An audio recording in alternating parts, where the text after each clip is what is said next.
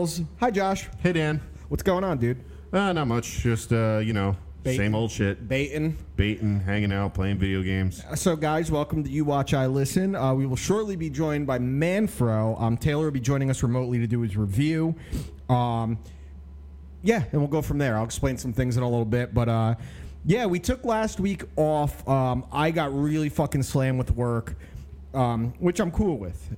It's a really interesting time in the staffing world because no one wants to fucking work. Yeah, dude. I am having such a hard time finding people to fucking come in and work. What's great is that there's companies that like they'll never use an agency, and now they're like, we have to. We got to find someone. There's like two trains of thought here. Like we're getting a lot of job orders, right? Yep. Companies coming to us. But the problem we're having is finding people. We obviously have more of an ability than an individual company does to cast a wide net. That's just what we do.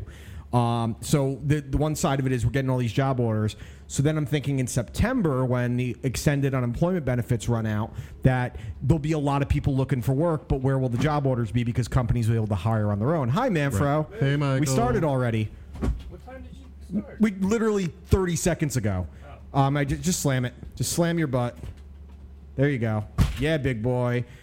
Jump on. You somehow turned off the air conditioning. It must have come out of the... it must have come unplugged from somewhere or something did. Did you break it? If not, it's not that big. You cooled off in here. I don't really give a shit. Fine. Take your seat, Michael. It's okay. I'll figure it out. We love you. It's okay. What happened? It came out right here. Oh, there you go. Nice. There. Yeah, it's on. Michael saves the day. Michael, you somehow almost ruined the day and saved it simultaneously. You're so good at this stuff. Grab your seat, grab your headphones, tell your friends, tell your friends. Hi, Michael. How are you?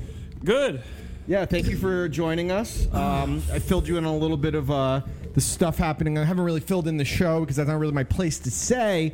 So what I'm going to say as it is right now is that we're going to be undergoing a shuffling of the chairs on deck. Yep. As of now, the show is going to stay as You Watch, I Listen. There's going to be a couple changes to when it's coming out. We're probably going to shift to every other week, possibly every week, depending on circumstances.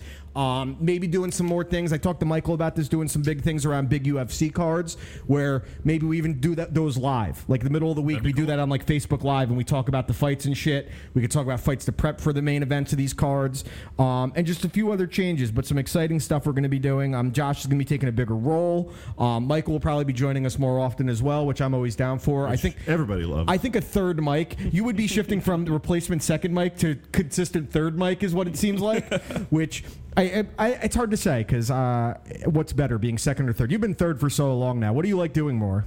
I don't think it really matters so much. I think everybody's kind of got like their own thing that they bring. You know what I mean? Dude, I've been looking for this all week.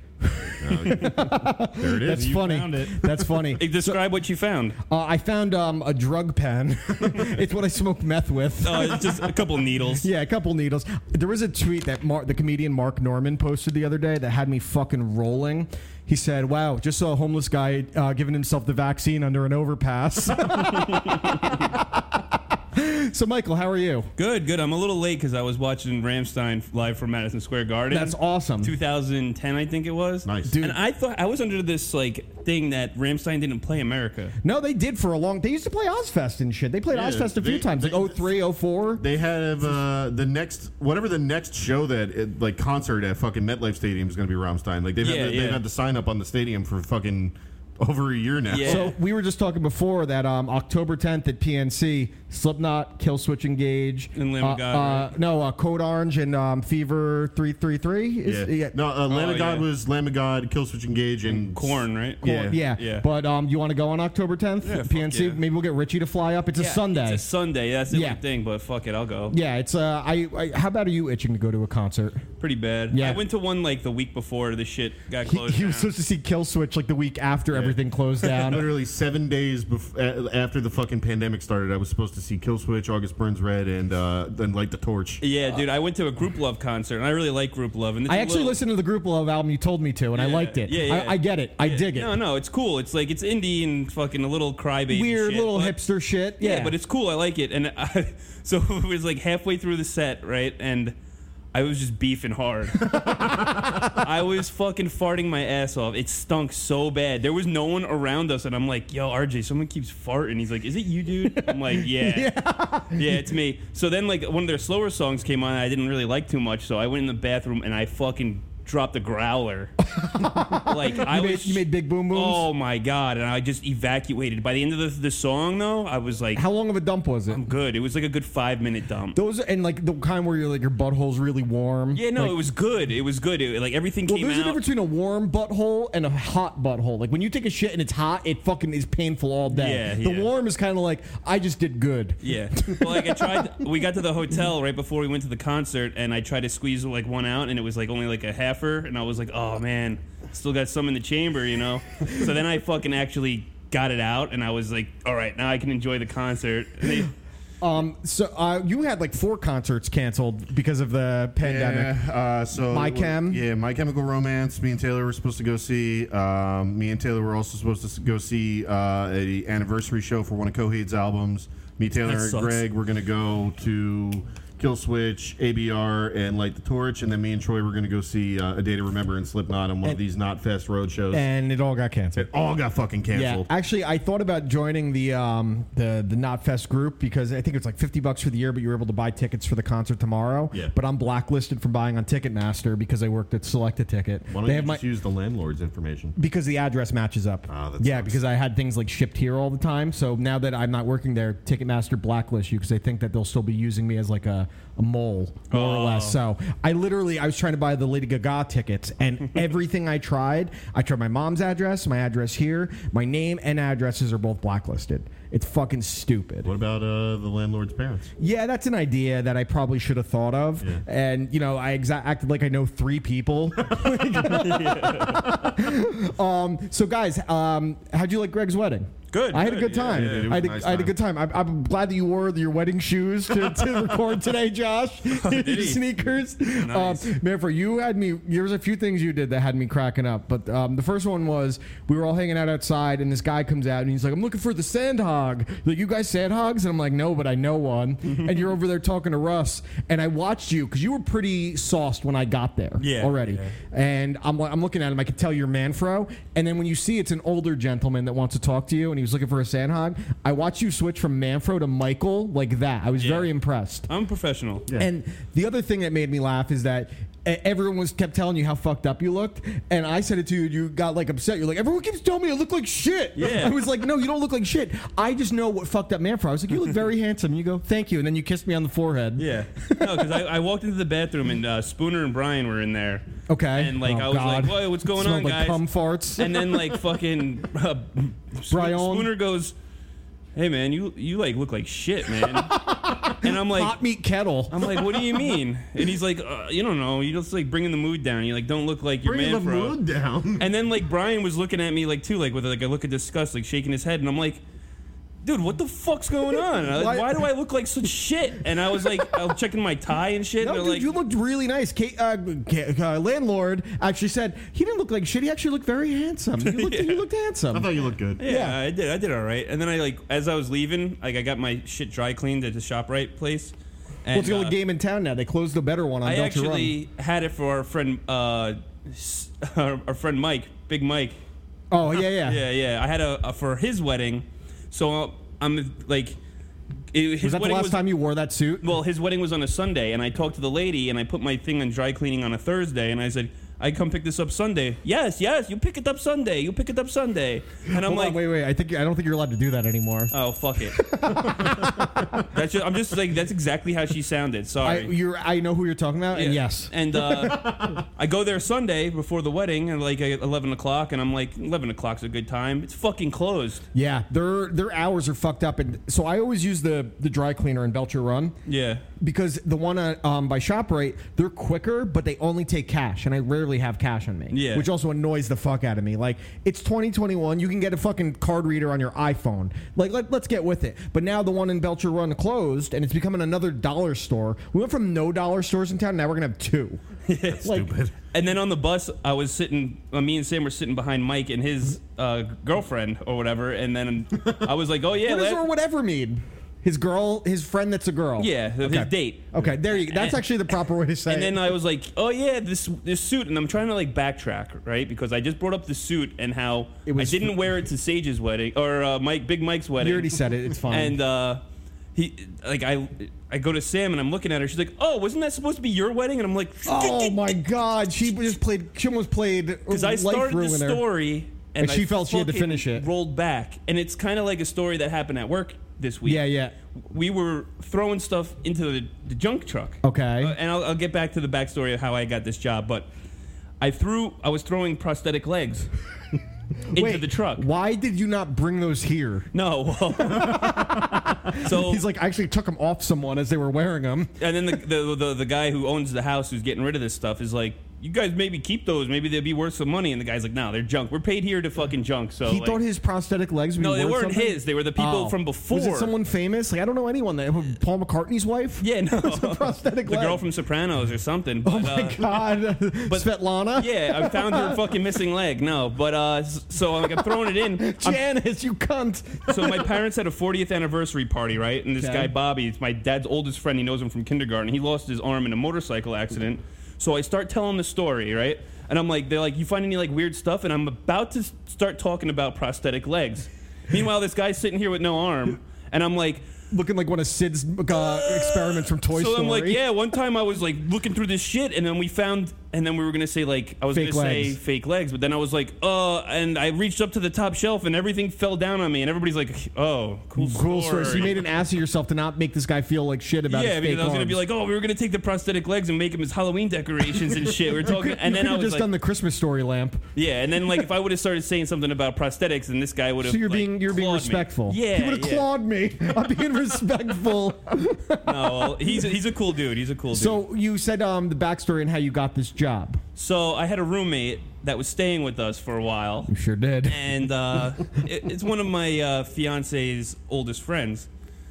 Long story short, she was staying with us and let her rabbit just shit everywhere. Yeah, staying with you rent free. Staying with me rent free because she had a bad situation. Not going to go into it. Not important. Not important. Bad situation. Couple weeks turned into a few months. Couple weeks turned into a few months, and then little by little things started happening until finally we were like, you got to get the fuck out. And we gave her like a time limit, and then she was just like avoiding us over some other things that had happened. Yeah. And then she avoided us up until the time when she was like, see you later. I'm going to come back and clean. I just got most of my shit out. I only have a little bit of shit left, and I just got to clean up a stain on the carpet. So she was supposed to come, and it got prolonged like 2-3 days.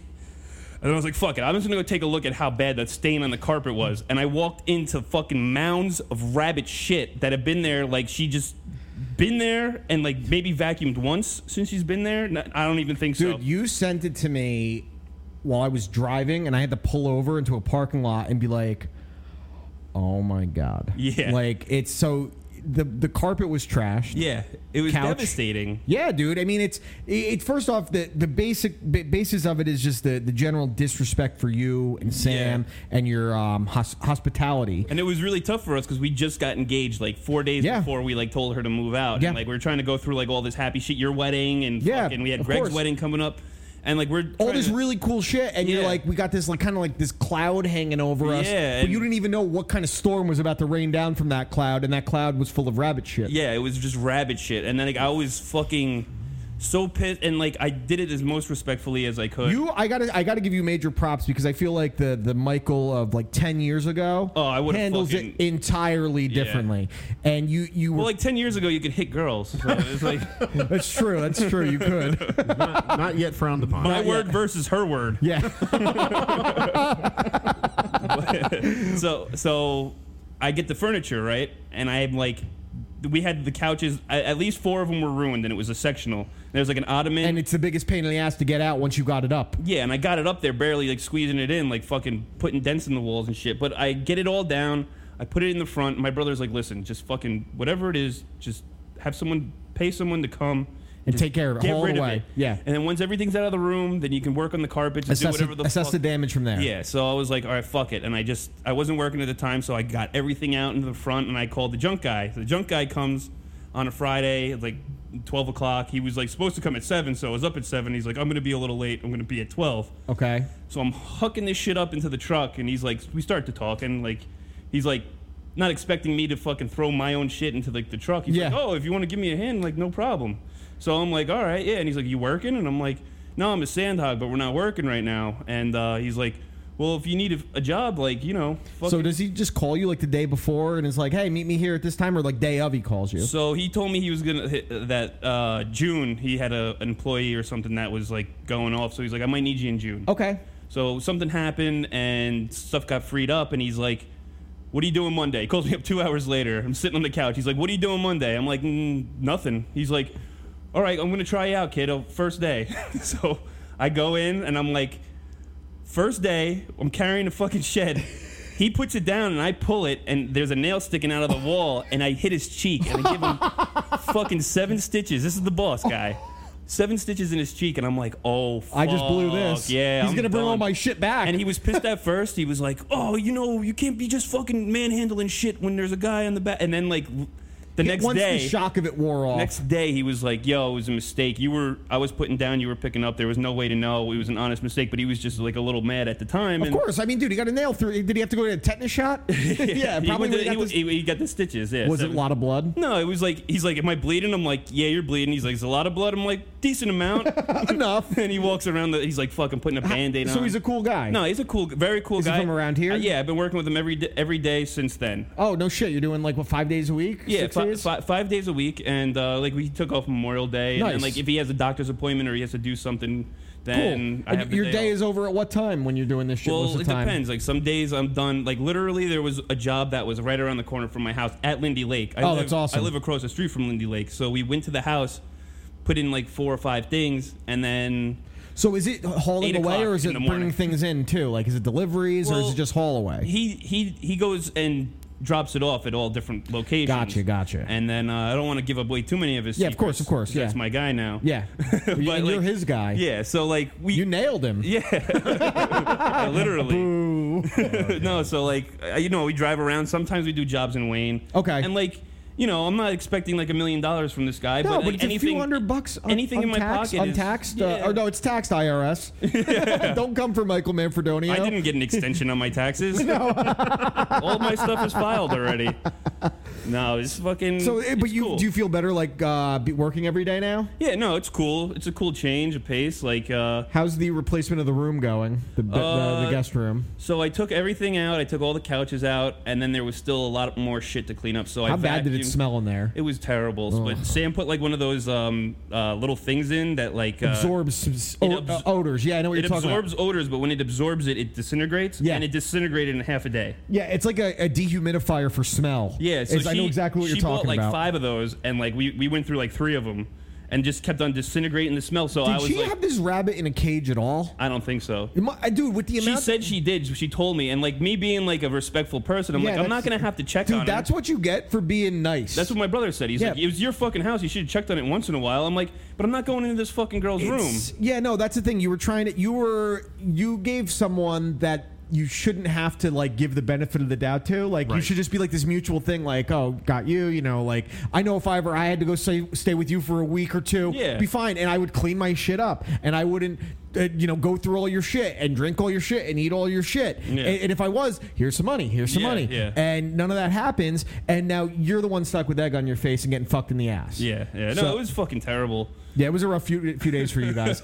How is she doing with the whole, how's Sam doing with it? Well, it was really like, it took her, like it blindsided her. Of course. And it really put like a real big strain. And like, that's what I was telling her, like when I was messing with the girl, Rabbit Girl. Yeah. When Rabbit Girl was like, texting me, apologizing to me. I was like, don't you fucking apologize to me, because I don't give a fuck if I'm your friend after this. Yeah, we're good. Like, we're good. Our story's written, yo. Bye. Like, if you told me you got into a bad car accident or something, I wouldn't give a fuck. Yeah, I'd be like I would just reply, okay. All my fucks were given. Then I opened my fucking house to you, and you fucking shit on it. Yeah. Like, but literally. You have to, like, I told her, you have to make it right by Sam. So whatever Sam wants you to do, you make it right by her. Yeah. because like I don't give a fuck what happens to you, but like you had a friendship that dates back way before I even knew Sam. Yeah, and Sam's really hurt. Yeah, and like she's really hurt, so you got to fix that. And since then, there's been like no contact. When a close friend, like when it ends like that, that's a different kind of heartbreak too. Because a relationship, you know, with the opposite sex or whatever sex you're into, besides child sex, is different than when it's a friend that fucks you over like that. And like we all have friends and we're getting older, and it's like you have a lot of friends and you're trying to get rid of a few, you know what I mean? Yeah, and I've had that conversation with the landlord a few times about like how people that you maybe hung out with even 5 years ago you don't see as often, and I'm like, look at most of our parents and they talk about their friends from like 20 years ago. How often do they hang out with their friends now? Like every so often, like certain events they'll see each other, but it's not like us where we try to hang out every few weeks and every few months and shit like that. Well, it's also they didn't have social media back then, so it's like I'll send you a telegram, Sonny. We'll hang out at the ballpark at 3 o'clock. Carrier pigeons and shit. Like that's why we didn't. Our high school reunion didn't happen, is because we all knew what was going on in each other's lives because of social media. Yeah, and then we just destroyed the Facebook group that was about the high school reunion. Yeah, that was very poorly put together. Yeah, dude. I put my money in and shit. I wanted to go to that. I was like semi down to go. Yeah, I wasn't, but I was like, I'll probably. The landlord was like, if I want to go, you're going, and I said, yeah.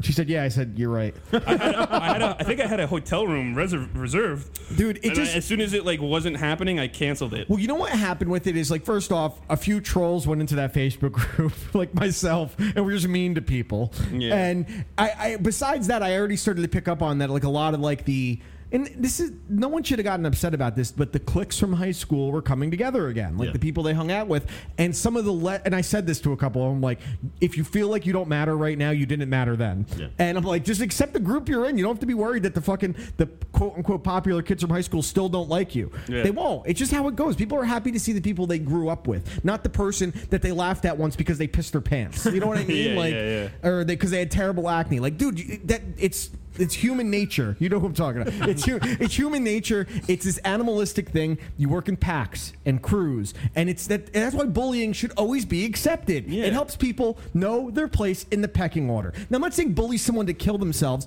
but you got to let some people, because some of these kids that make their own decisions. Yeah, well, some of these people that got exactly. Suicide's a choice. Yeah. You can't blame the gun.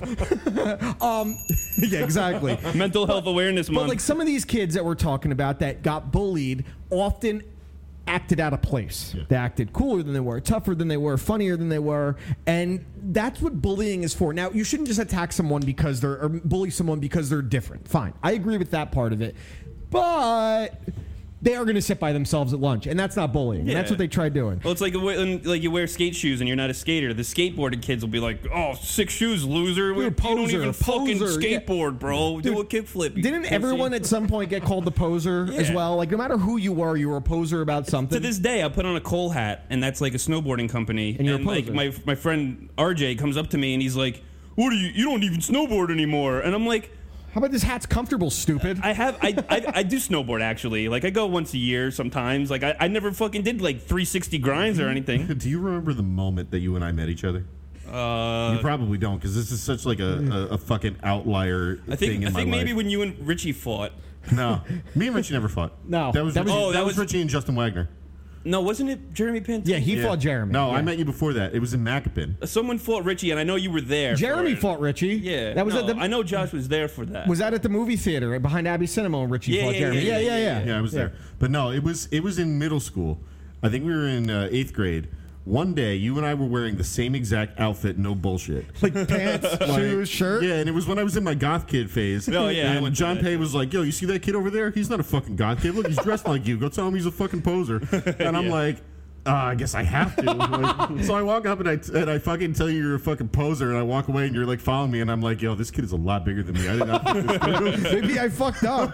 Yeah. Oh my, that's fucking funny. Like, you came up to me and you were so Michael about it, and you were like, yo, how am I a poser? Look, we're wearing the same thing. It's cool. I'm cool. You're cool. And I'm like, yo, he thinks I'm cool. But well, not. I think it was like either 8th grade or 7th grade or 8th grade. One of them. I started out and I went school shopping. I think you say I went school shooting. Yeah, I did that after Josh. Yeah. I never figured out how to put the bullets in the gun though. No, but hey, you can help him with that too. So like you go school clothes shopping in the beginning of the year, and my parents never really got me anything like that was expensive. Sure, and, like, sure. The Hot Topic T-shirts were $20 a pop, and like you could go to Sears and get like 5 T-shirts for $10. Hell yeah! And like so, I never really had that kind of shit. But then I started getting my mom to take me to the mall, and then I would get like Hot Topic, Static X Spencer's, shirts yeah, and Slipknot shirts, and then Do you have the parachute pants? yeah, I had two We all had pairs a of pair of those. That's what I'm talking about. It was a pair of parachute pants and a fucking the Slipknot shirt, the one where they're all in the circle that all of us fucking We had. all had that shirt. Yeah. And yeah, I think I might have got that from Dave Walsh, from Bobby's Okay. older brother, and like we took it, and now he's like, "Yo, you should wear this to school. It'd be so sweet, but then bring it back."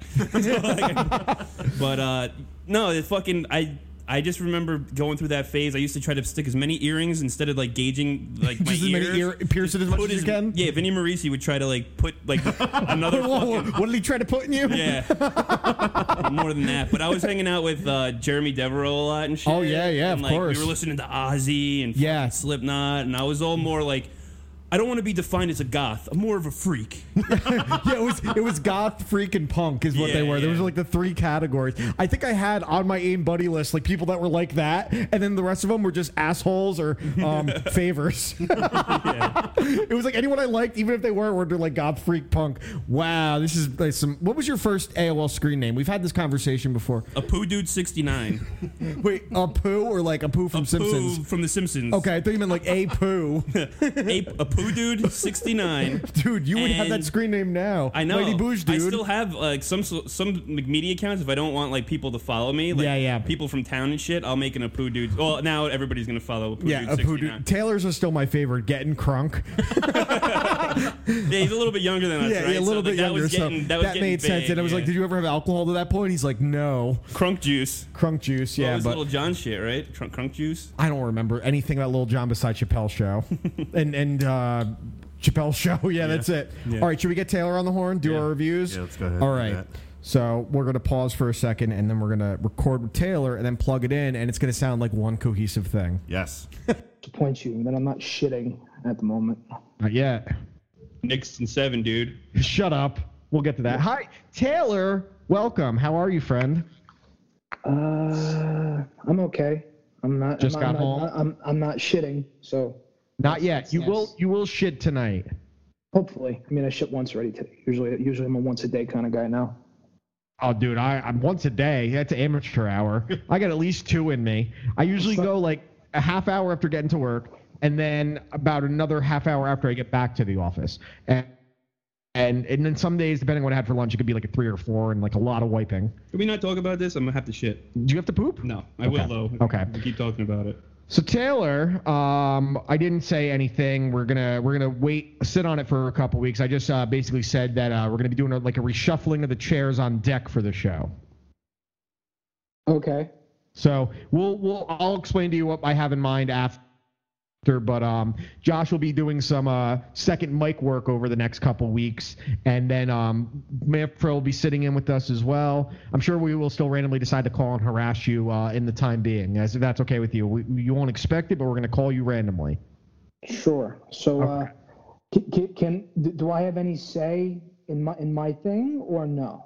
In what thing? Like how this works? How, if I can address the audience or That's the idea. That's what I'm going to talk to you about. okay. Yeah. So but I was just going to say, leave it as is. All I've said so far is that there's going to be a reshuffling of the chairs.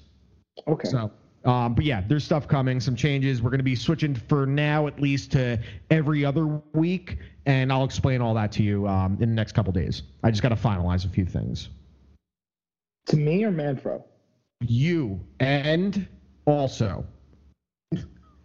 Okay. All right, so we skipped last week. Before that, Taylor, you gave me on the heels of J. Cole's newest album, you wanted me to go back to one of his albums from 2014, 2014 Forest Hills Drive, correct? Yeah, that's his best album to date. And 20, 30 years from now, when they look at classic hip hop records, like how we look at Capital Punishment, Ready to Die, Midnight Marauder, shit like that, 2014 Forest Hills Drive is going to be on that list of all-time great hip hop records. I'm actually going to have to unequivocally agree with you. I was pretty much floored by this album. Like, I did give one song a 2, but it wasn't one I skipped over or anything along those lines. It's just the one that didn't vibe with me the same way. But there was a song on here that it might be one of the best rap songs I've heard in recent memory. I'm going to give the album a 4.5 out of 5, but I think over time it's probably going to go to a full 5 as I listen to it more and more. So right off the bat, January 28th, it's a 5. To open an album like that, you compared J. Cole to Nas, and one of my favorite albums ever is Illmatic, and it opens with New York State of Mind. For this to open with January 28th, obviously there's an intro, but it's a cool intro, but whatever. But to open the first track, January 28th, phenomenal. Yeah, and like I said, I compared him to Nas because 2 of his biggest influences are Jay-Z and Nas. And even though Cole is from North Carolina, like I said, he says his biggest influences are New York New York hip hop. You can hear it in his delivery, his flow. It's all right there where his influences come from. Yeah, for sure. And my favorite thing about January 28th is like towards the end of the song, like the back half of the song, he starts like quoting all these different people, like, and you might be Slick Rick with 19 chains. Now, I don't know anybody else that is quoting Slick Rick in the year of 2014 or even after the fact or even know who he is. Just even that alone floored me, that he is not only a massive, like I've spoken with a lot of people, specifically now that the off season is out, that he is not only the off season I listened to is all sensational. It's incredible. It's not even just like he's an amazing MC. That's just like one small part of him. He's this phenomenal artist. He's this phenomenal human being. He's not a great basketball player. No, not at all. No. He'd probably be the starting point guard in the playoffs. Yeah. No, that's not true. Derrick Rose has been phenomenal. Fuck off. But he's better off the bench. That's why I said starter. It doesn't matter. He's better than Emmanuel quickly. True. That's what I was talking about, because Elfrid Payton is the starter technically. Whoever that but is. You're absolutely right, Taylor. All those things that are rolled in there. The next song had me laughing my ass off, Wet Dreams, about losing your virginity while lying about your sexuality and having boners. It's got everything I want in the song. It's actually it is a very, very good song. To open the first 3 tracks, January 28th, Wet Dreams, and 03 Adolescence. 03 Adolescence is fucking phenomenal. A Tale of Two Cities is a 4. My favorite song on the album, I actually gave this song a 10, Fire Squad. Fire Squad is unfucking believable. Yeah, Fire Squad's where it's at. At Troops was a 4, or I don't remember how he pronounces it. Whatever, 4. The only song that I gave less than a 3 was GOMD. That's the one I gave a 2. That one just does not click with me the same way, but I think it could grow on me over time. I did not hate it, just didn't love it.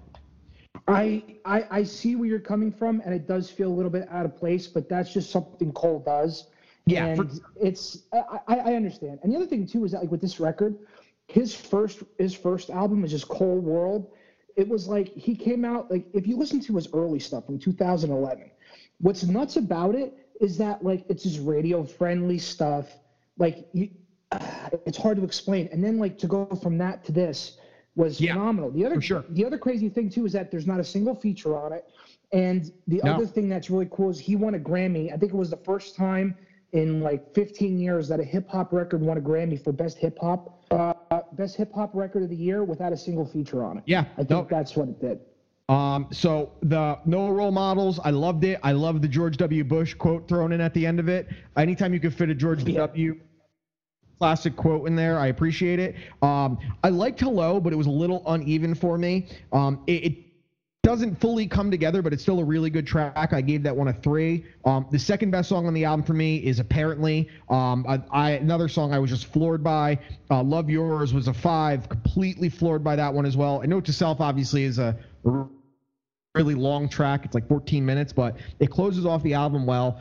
I'm mad at myself that I waited so long to really give like one of his albums start to finish a try. And then when I listened to this, I went and listened to the newest album, which is incredible. He's unbelievably talented. I call myself a fan now. Definitely. This album is a 4.5 out of 5 for me.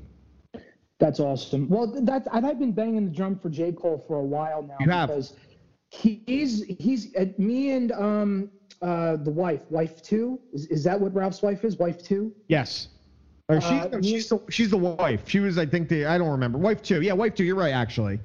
Yeah. So me and wife 2 have been very big advocates for Cole for a long time, and the big thing was that, like, in a world of fake hip hop where it's overproduced nonsense and the talent behind the microphone and spitting the words is at an all-time low. Mumble rap.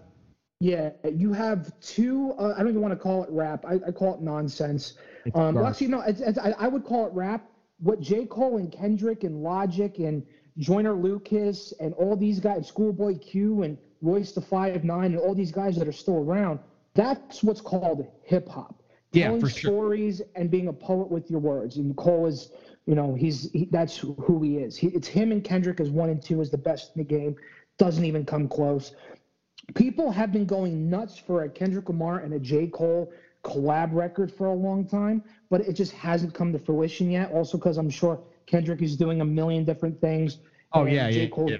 just Kendrick's going to drop an album one day. He's just going to be like, oh, here's my new album, and then it's going to come out. That's absolutely how he's going to do it. Lloyd Banks has a new album coming out June 4th. Does he really? Yes.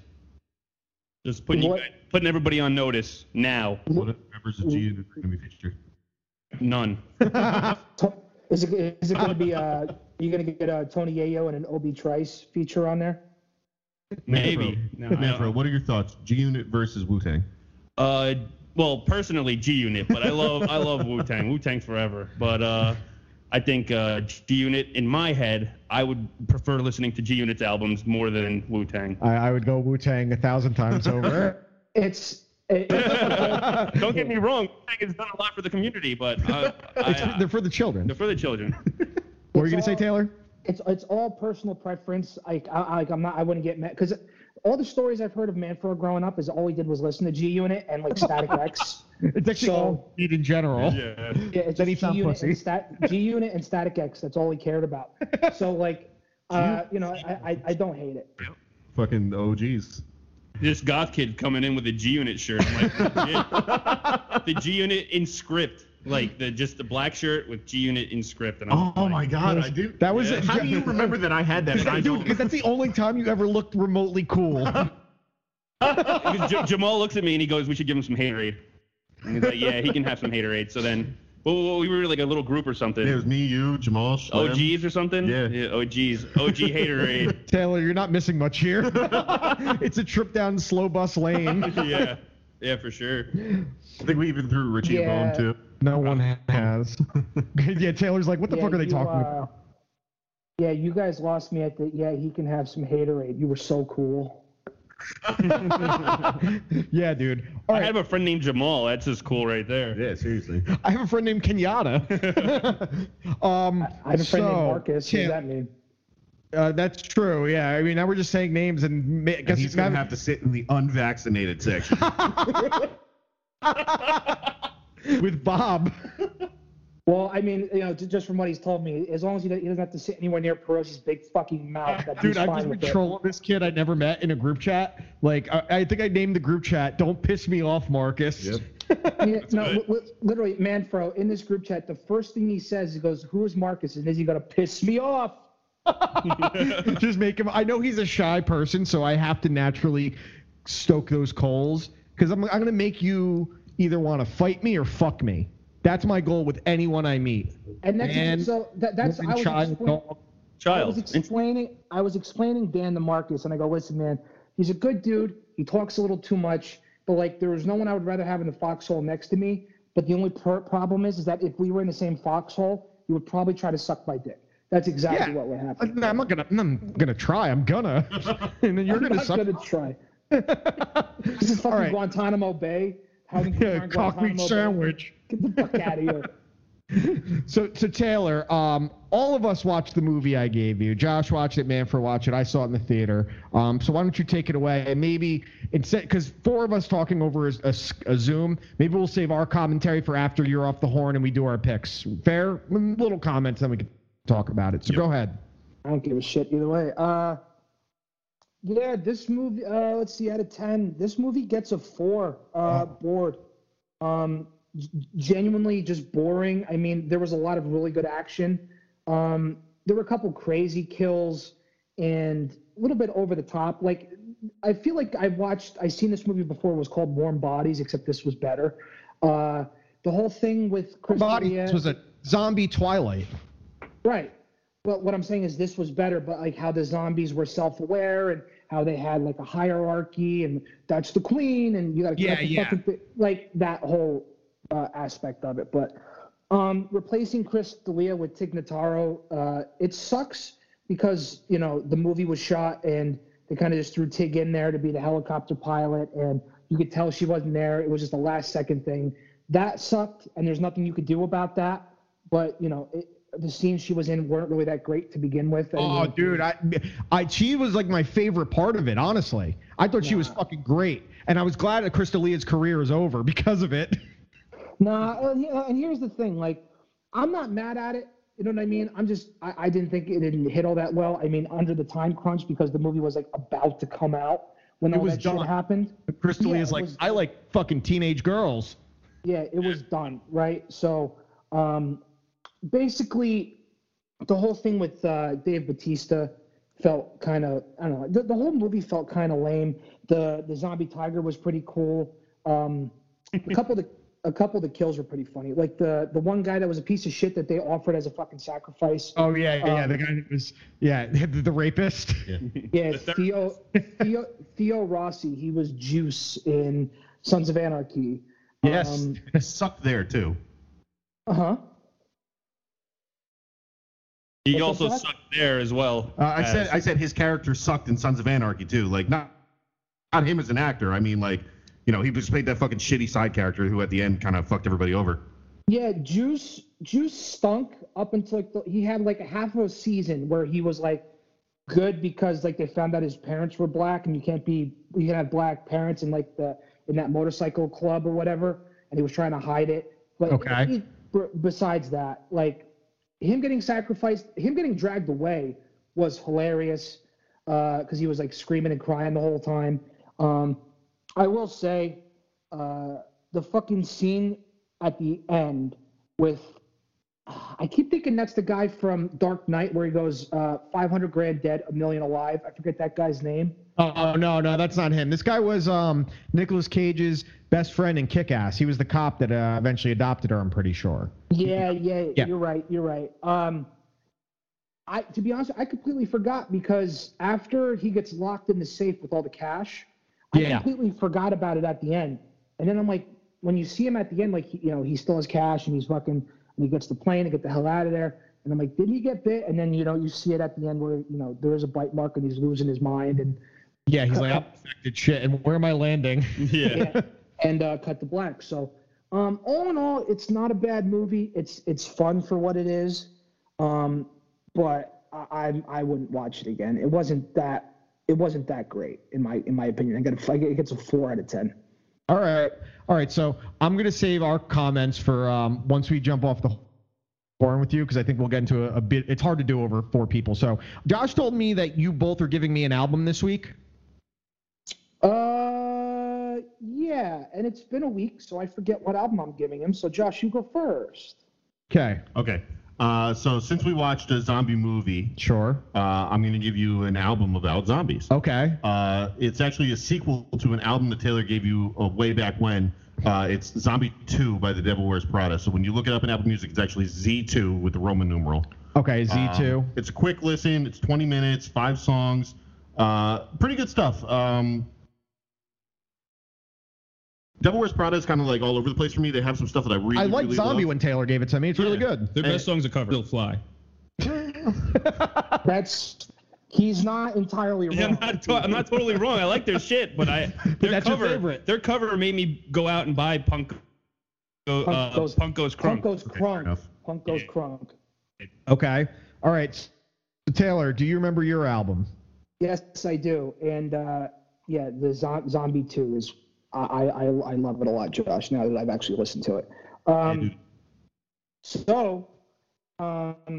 want to keep it on hip hop and kind of it's not in the same realm as J. Cole, but before his new album came out, a lot of these hip hop guys will go on these radio stations and they'll drop freestyles. Yeah. You see Lil Dicky on Sway in the Morning. You'll see all these guys go on the Breakfast Club. So J. Cole went on LA Leakers and did a freestyle. And he did over 2 separate beats. First beat I couldn't remember what it was, but the second beat was so legendary that it brought me right back, to like 2000. What the fuck? To like 2006, 2007. And the album I'm gonna give you is "Who Is Mike Jones" by Mike Jones. I just recently fucking referenced this. Okay. So this is Houston, Texas, South dropped and screwed hip hop, grimy and dirty. It's Mike Jones, Paul Wall, Slim Thug on the iconic track "Still Tippin'," which still fucking kills, and that beat is still phenomenal. But the whole album itself is actually pretty damn good for what it is. You're not gonna get this.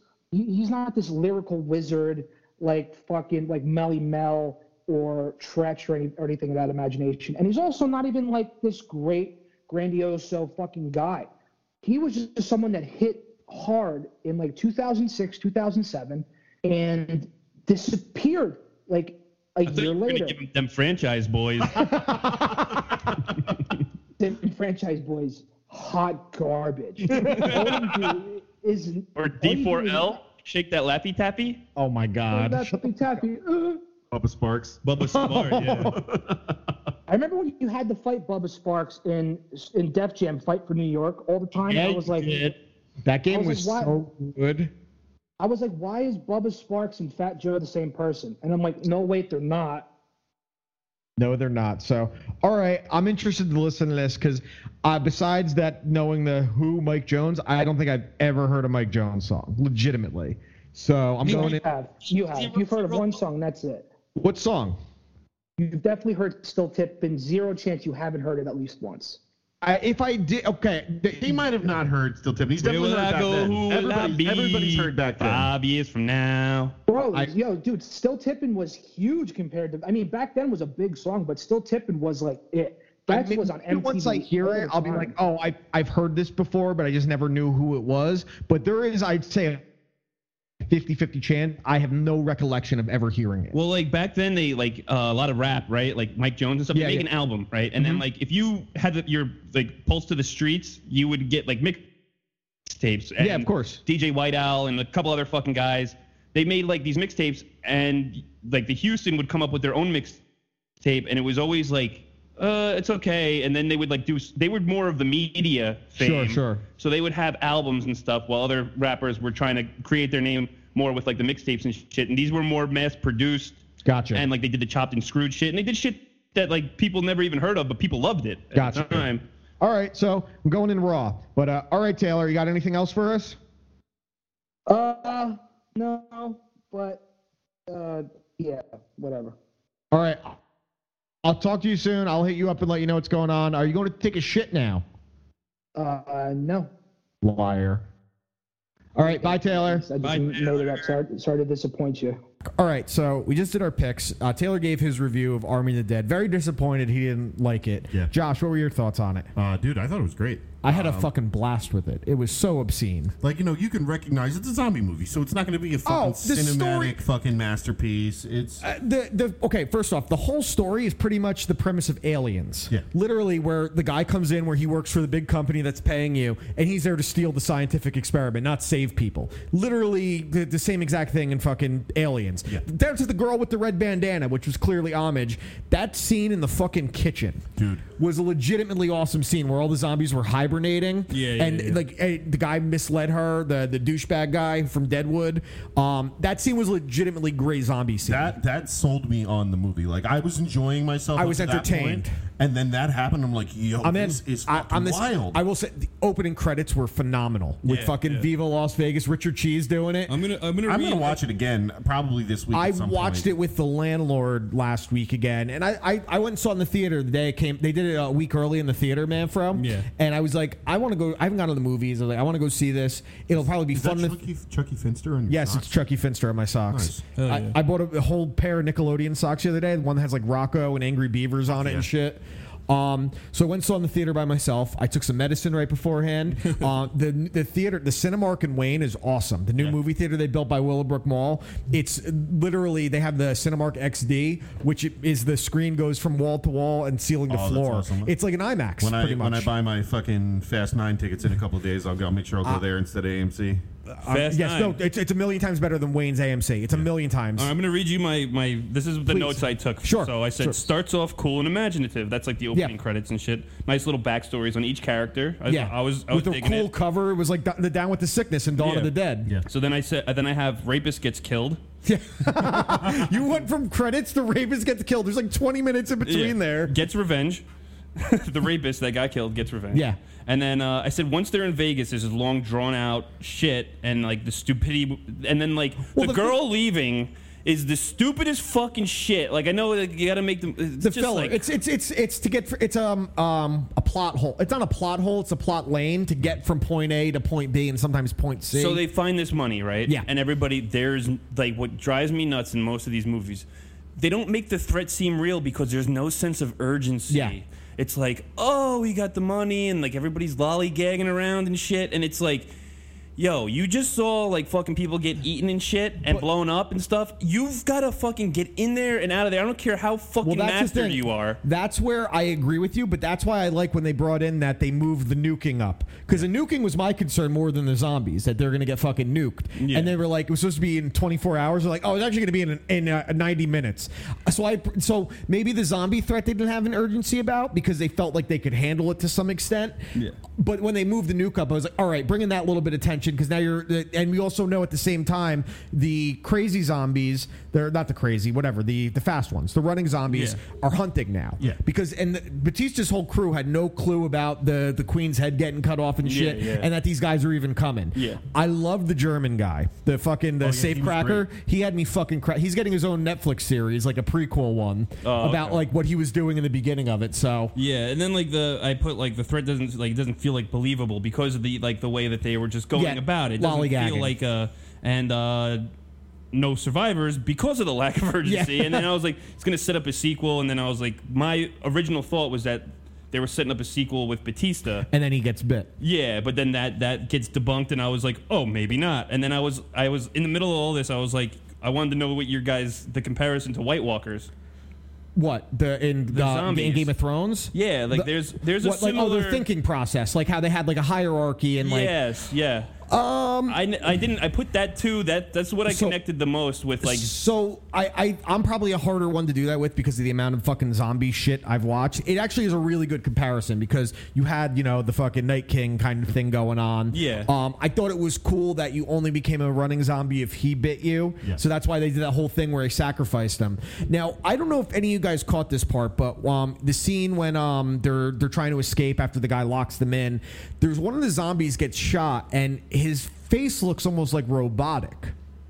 Like legitimately, like it looks like it lights up and then it turns off. So I was reading into it a little bit, and there's interviews with Zack Snyder says, "Who's to say that the zombies I'm working with here didn't find a way to manipulate the technology? They can think, kind of thing." So I don't know if it was a mistake or just an effect the way it hit. When you watch it again, watch what I'm talking about. Okay. But then I saw I thought the premise. So he kind of went into things that he kind of explored in Dawn of the Dead.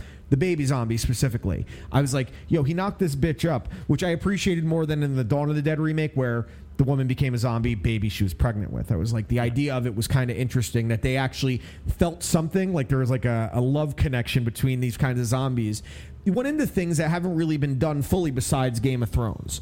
I thought Batista was really good. I do like him as a leading man. But they could have fucking took a half-hour dialogue out of that fucking movie. That's one thing. It was a 2.5-hour long movie, but they didn't need so much fucking bullshit. Well, I'm sure if you remove the slow motion, it's about a half hour shorter because Zack Snyder, that's all he does is slow motion. I had no problem with any of the action scenes. I think they were all great. Like, when they're leaving the casino, this shit is dope. It's the shit between that like fucking drives me nuts, and it's like, oh my god, I can't believe that this fucking asshole guy fucked me and he locked the door on me. Like, oh my god. I think the scenes that you're talking about, that where they probably could have trimmed it, is, and maybe even put something else in, is when he's trying to, and listen, I get it's plot points, it didn't ruin anything for me, but about his relationship with his daughter and everything, like where I thought, like, part of it made me laugh. He's like, I'm gonna make artisan grilled cheese sandwiches. Like, it shit was funny, but I would have, if they were gonna place one thing, is I would have liked a little bit more of like the comedic kind of stuff they did, like in Dawn of the Dead when they're shooting Burt Reynolds and Jay Leno and Rosie O'Donnell and shit. Because I think Snyder has a pretty good comedic sense. Like, there's some funny things in the movie. Like, the German guy's fucking hilarious. Tig Notaro I thought was great. Yeah, that's a hard disagree with Taylor on that one. I hate my life so deeply, and I don't think that if you didn't know that she was placed in there, you would be able to tell fully. Like, I thought they did a decent job with it. They did a pretty good job. Like, she wasn't in the movie in those scenes at all. The helicopter pilot. They replaced her. The movie was done, and Chris D'Elia, all the stuff came out. So like, well, we got to do this. That's all green screen shit and body doubles. And it was like, I only could tell because I knew. And I think that if you didn't, you couldn't tell. Landlord had no idea when we watched it. She was in the Kroll show, I think, the other day. I was watching like maybe the Silverman show. But the lady helicopter pilot was in. Yeah, she's a very successful stand-up comedian. I've never seen her comedy. I'm confident I would hate it because I can only imagine what her themes are. It's not my thing, but she was funny in that fucking movie. She had me cracking up. No, she was good. It was way better than I was expecting it to be. I went in like, because I don't love Snyder. There's things I appreciate about him, like the whole opening thing with Viva Las Vegas. It was funny, and then it was kind of tragic, and you're seeing like what's happening. Then I watched Viva Rock Vegas right after that. He literally goes to me. He's like, dude, I watched Viva Rock Vegas. I'm like, why? I was like, don't. I recommend don't watch that I like movie. I like the Flintstones with John Goodman and Rosie and Rick Moranis. That's actually a really good movie. Well, I was like, that one? Was Viva Rock Vegas a straight to DVD kind of movie? No, it wasn't. Because I took my sister to see it in the theater when it came out. So they replaced the whole cast and put it in theaters? Yeah, with Mark Addy. They replaced him with Robert Baratheon. Ivana Humpalot's in there. Ivana Humpalot. You're right. That's actually exactly who it is. Yeah, terrible. All right, so what would you give Army of the Dead on the 1 to 10 scale? I'd give it a solid 6.8. I think when it comes like as a fundamental movie, it's probably like a 5 out of 10. Yeah. As far as entertainment factor, it's an 8 out of 10 for me. Yeah, I genuinely had a blast watching it. Like, like when I watch it again, I'll know the parts that I can kind of fast forward through because I'm really just watching it again to catch the action. Correct. But the action was done really fucking well. Dude, he's a really good visual director, Snyder. Even in his bad DC stuff, which after seeing the Snyder cut versus what Justice League was, and the director's cut of Batman versus Superman versus the theatrical cut, he gets how to make a movie. Yeah. It's just he puts so much filler crap in there. Yeah, he gets how to make a movie, but the movies that he makes that are good are fucking 3.5 to 4 hours long. Well, and that's why I've always said my biggest complaint with him is he's all style, no substance. Like, all his movies look good. Like, Man of Steel looks amazing, but there's no chemistry. How do you not develop chemistry between Lois Lane and Clark Kent? How does that not happen? But regardless, so let me think. My pick for you this week, I was talking to you about it before, Josh. Now that you're going to be doing a little bit more second mic stuff, if I can do more horror movies now. Yeah. And the other one I had was, maybe because I have 2 albums, I give you 2 things since we have 2 weeks. Okay. Maybe we'll do that. Yeah. Okay, so I'm going to give you what was my favorite horror movie last year. Okay. And one of my favorites in recent memory, called The Dark and the Wicked. The Dark and the Wicked. This movie was so fucking eerie, and it didn't scare me, but I was like uncomfortable watching it. The landlord, while we were watching it, she had to like look out the window for a while because it was making her uncomfortable. Premise of the movie is pretty simple. Brother and sister go back to their childhood home because their father is ailing and the mother's having trouble taking care of him on their farm, and shit starts getting weird. Part hereditary, part the witch. Okay. Is how I would describe it. Okay. It's very bizarre. It's really fucked up. Now, the other thing I'm going to give you, I texted you about this earlier in the week. I watched this with the landlord on Sunday. The guy only announced it 2 days before that he was dropping a Netflix special. I don't know if you ever watched him before, Manfro. Bo Burnham. I don't know if you've probably seen him in things and know who he is, but he did stand-up comedy. He was big with like college tours and shit like that, right, Josh? He's our age. He's only 31, I think. But I never called him stand-up because he goes up there and plays songs while he's doing it. He does like all this weird like sound effect stuff.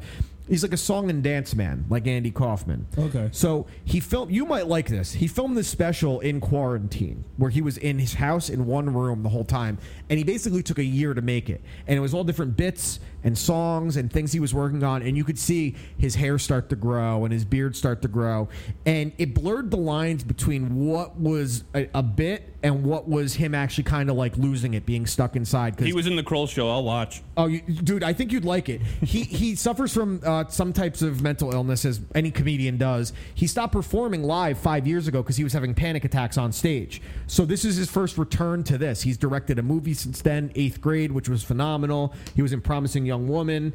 He was in a bunch of other comedic stuff recently, but he wrote all this in there. It's very Crash Course, and it starts out super funny. It gets really, really dark and really bizarre.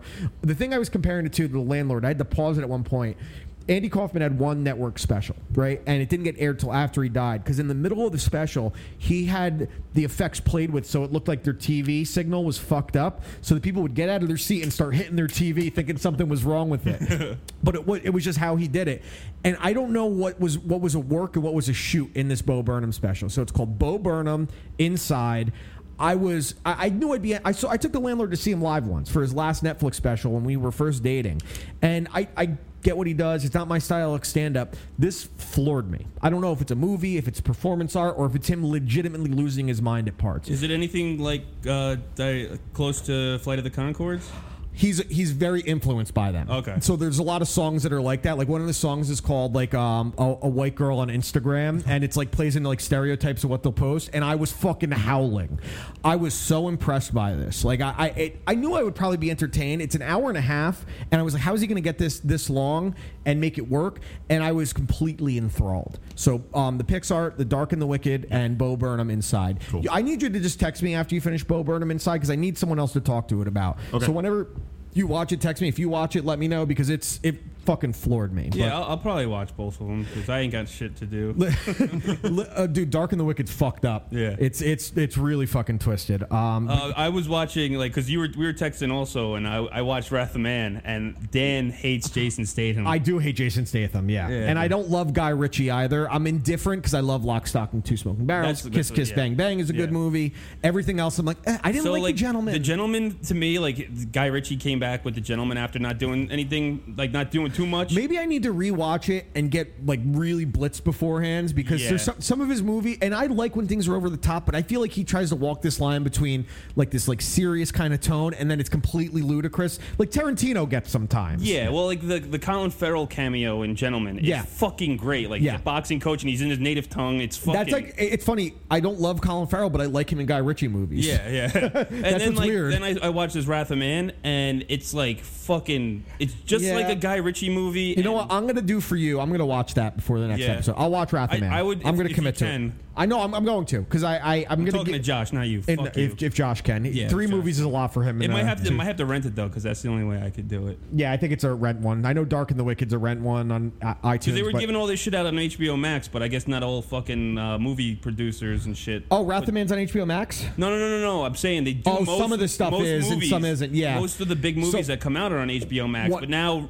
more lately it's like no. Well, it was only a certain set. It was a lot of the Warner Brother properties that went to HBO Max. The Harvey Weinstein stuff. Yes. It was Warner's entire 21 slate. Correct. On HBO Max. Because the landlord and I went to the movies on Sunday. We went and saw Quiet Place 2, which was fucking awesome. Especially if you like the first one. It was Cillian Murphy being brought into it. I was fucking down right away. Wasn't Jim from The Office in that? He wrote, directed, and starred in the first one with his wife Emily Blunt, and he wrote and directed this one too. Is he in the second one?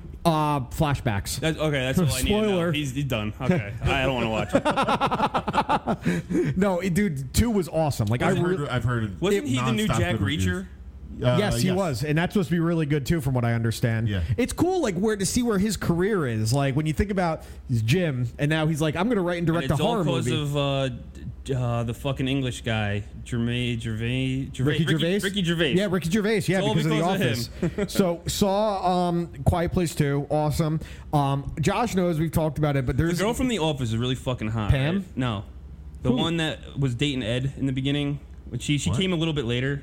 She was Ellie Kemper? She was. She's in trouble right now. She's canceled. Is she? Yeah. She's the KKK princess. She won a beauty pageant that it isn't technically the KKK, but it's tied in like an 1890s white nationalist group. But it seems to me like it seems like she kind of.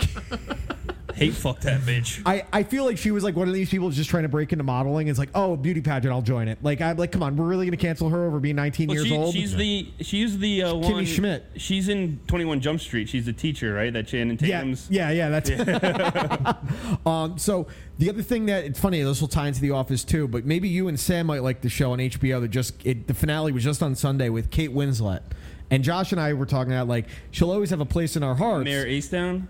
Yeah, Mayor of Easttown. Have you watched it? No. Dude, it's always on, and I'm like, next. Dude, I thought I was figuring the same thing, but then on WFAN last week, Boomer and Gio, Mark and Maggie, and then Craig and Evan were all talking about it. I'm like, if this has got into the airwaves of WFAN, I'm like, I got to give this a shot. People had all these theories, and they weren't trying to say them. So the landlord and I started it on Thursday. We did the first episode, and I was like, that was really good. But we were saying we like Kate Winslet because those titties were so important in our childhood. Yeah. They were like the titties at the time. Was that the first thing you ever wanked it to? No. Mine was American visiting Pie. my grandma. Nadia. Nadia. Yeah. Shannon Elizabeth. Yeah. That's probably like right there. I feel like for me, it's the first time I shot my first blank. I remember it was staying up late because I couldn't sleep and watching like Showtime and HBO like fucking softcore porn. My dad had that locked. Some mornings I would wake up and I'd be scrolling through channels and it wouldn't be locked. So he would like lock them during the day, and then I guess whenever he'd watch them. There were always these movies that they were like really worse Steven Seagal action movies, like it's about some kind of like bank heist, and in the middle of it the girl's like, what are we gonna do? It takes out her fucking titties and then they fuck, and then they finish up, and then they're like, don't take the money, but let me suck that cock. But they don't show any penetration. It's full of like softcore porn. The Skinamax shit. But no, Mayor of Easttown, dude, the first episode is like, it's all takes place in a small town. They all have really good Philly accents. Roy from The Office plays her ex-husband. So I was like, oh, another Office reference here. He was a really good actor. Guy Pearce is I knew in he it. was going to be after Replacements. Dude, shut up. Yeah, dude. It's only 7 episodes, Mayor of Easttown. It just ended Sunday. This is how quickly it blew up. It crashed HBO Max the night of the final episode. Nice. Like, I was like, that hasn't happened since Game of Thrones, when the season premiere of the last 2 seasons. I was like, holy shit, this show crashed it, and it's only been out for 7 weeks. So definitely check that out. I was surprised by how much I like. It's just a murder mystery, the whole show. And a girl gets murdered. Yeah, I've been watching a lot of Kroll show lately. Nick Kroll's? Yeah, well, because Sam like seeing skits and stuff. Sure. And like I always talk about the skits, but now I'm rewatching it, and like John Mulaney is fucking banging Olivia Munn now. Yeah, dude, that came out of nowhere. I was reading about how fucked up he was before he went to rehab. They said he was 102 pounds. What the fuck? Yeah, like he was that fucked up, partying that much, just drinking, not eating, probably doing pills. And on like top of it. his stand-up's fucking like rogue as shit. You know what's funny? I don't love his. I think he's funny. I do not love his stand-up. Like his style isn't really my thing, but he's a funny. I fuck. actually saw him and Kroll do the Oh Hello. I remember when you Broadway, went to that, and that was fucking hilarious. Yeah, it's the ushers closed the door and they're like, "Oh, okay, we can get back to the jokes now." And I was like, "Holy shit!" I need to know how he pulled off Olivia Munn, because she goes from Aaron Rodgers to John Mulaney. Yeah, that's a weird pivot. Aaron Rodgers is like with Shailene Woodley. Yeah, he goes from Munn to Danica Patrick to Shailene Woodley. The one she was in the Divergence.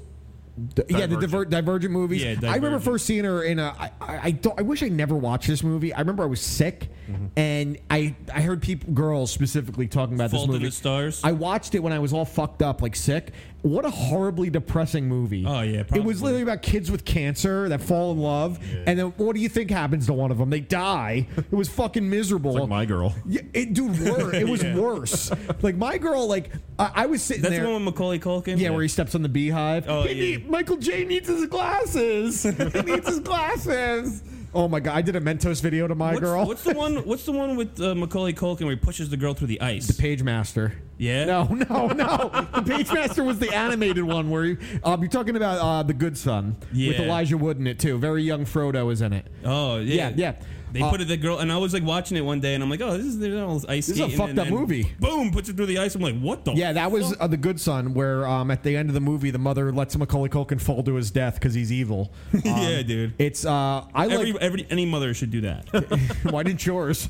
I don't know. The coat hanger missed. I like not by much. That's why my nose is so fucked up.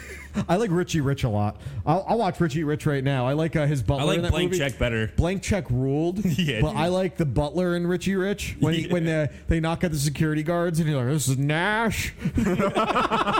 Dude, I can name so many of those fucking family movies from when we were kids. Oh, dude, that like I'll probably still watch. I remember Dunstan checks in. fucking Sinbad and First Kid, where he plays the fucking the Secret Service. Yeah. Secret Service. Dennis the Menace. Dennis the Menace with that was Christopher Lloyd as the homeless guy. Oh, I watched Nobody finally with Bob Odenkirk with Saul Goodman, where it's John Wick. Dude, it was awesome. Yeah, it's so ridiculous. Christopher Lloyd is in it as his father. Is he like he's Bob Odenkirk's like our dad's ages? Well, not your dad. Correct. Yeah, no. But like, is he kicking everybody's ass? So it's basically a John Wick kind of story. He was like an auditor for like. See, I liked Gran Torino because Gran Torino rules. Clint Eastwood wasn't kicking anybody's ass, but he was just badass, dude. Well, see, so there's a backstory, and it's not just the way they lay it out with Bob Odenkirk in this movie is that it's kind of in his family, what they're about. So that's why Christopher Lloyd is in it, RZA's in it.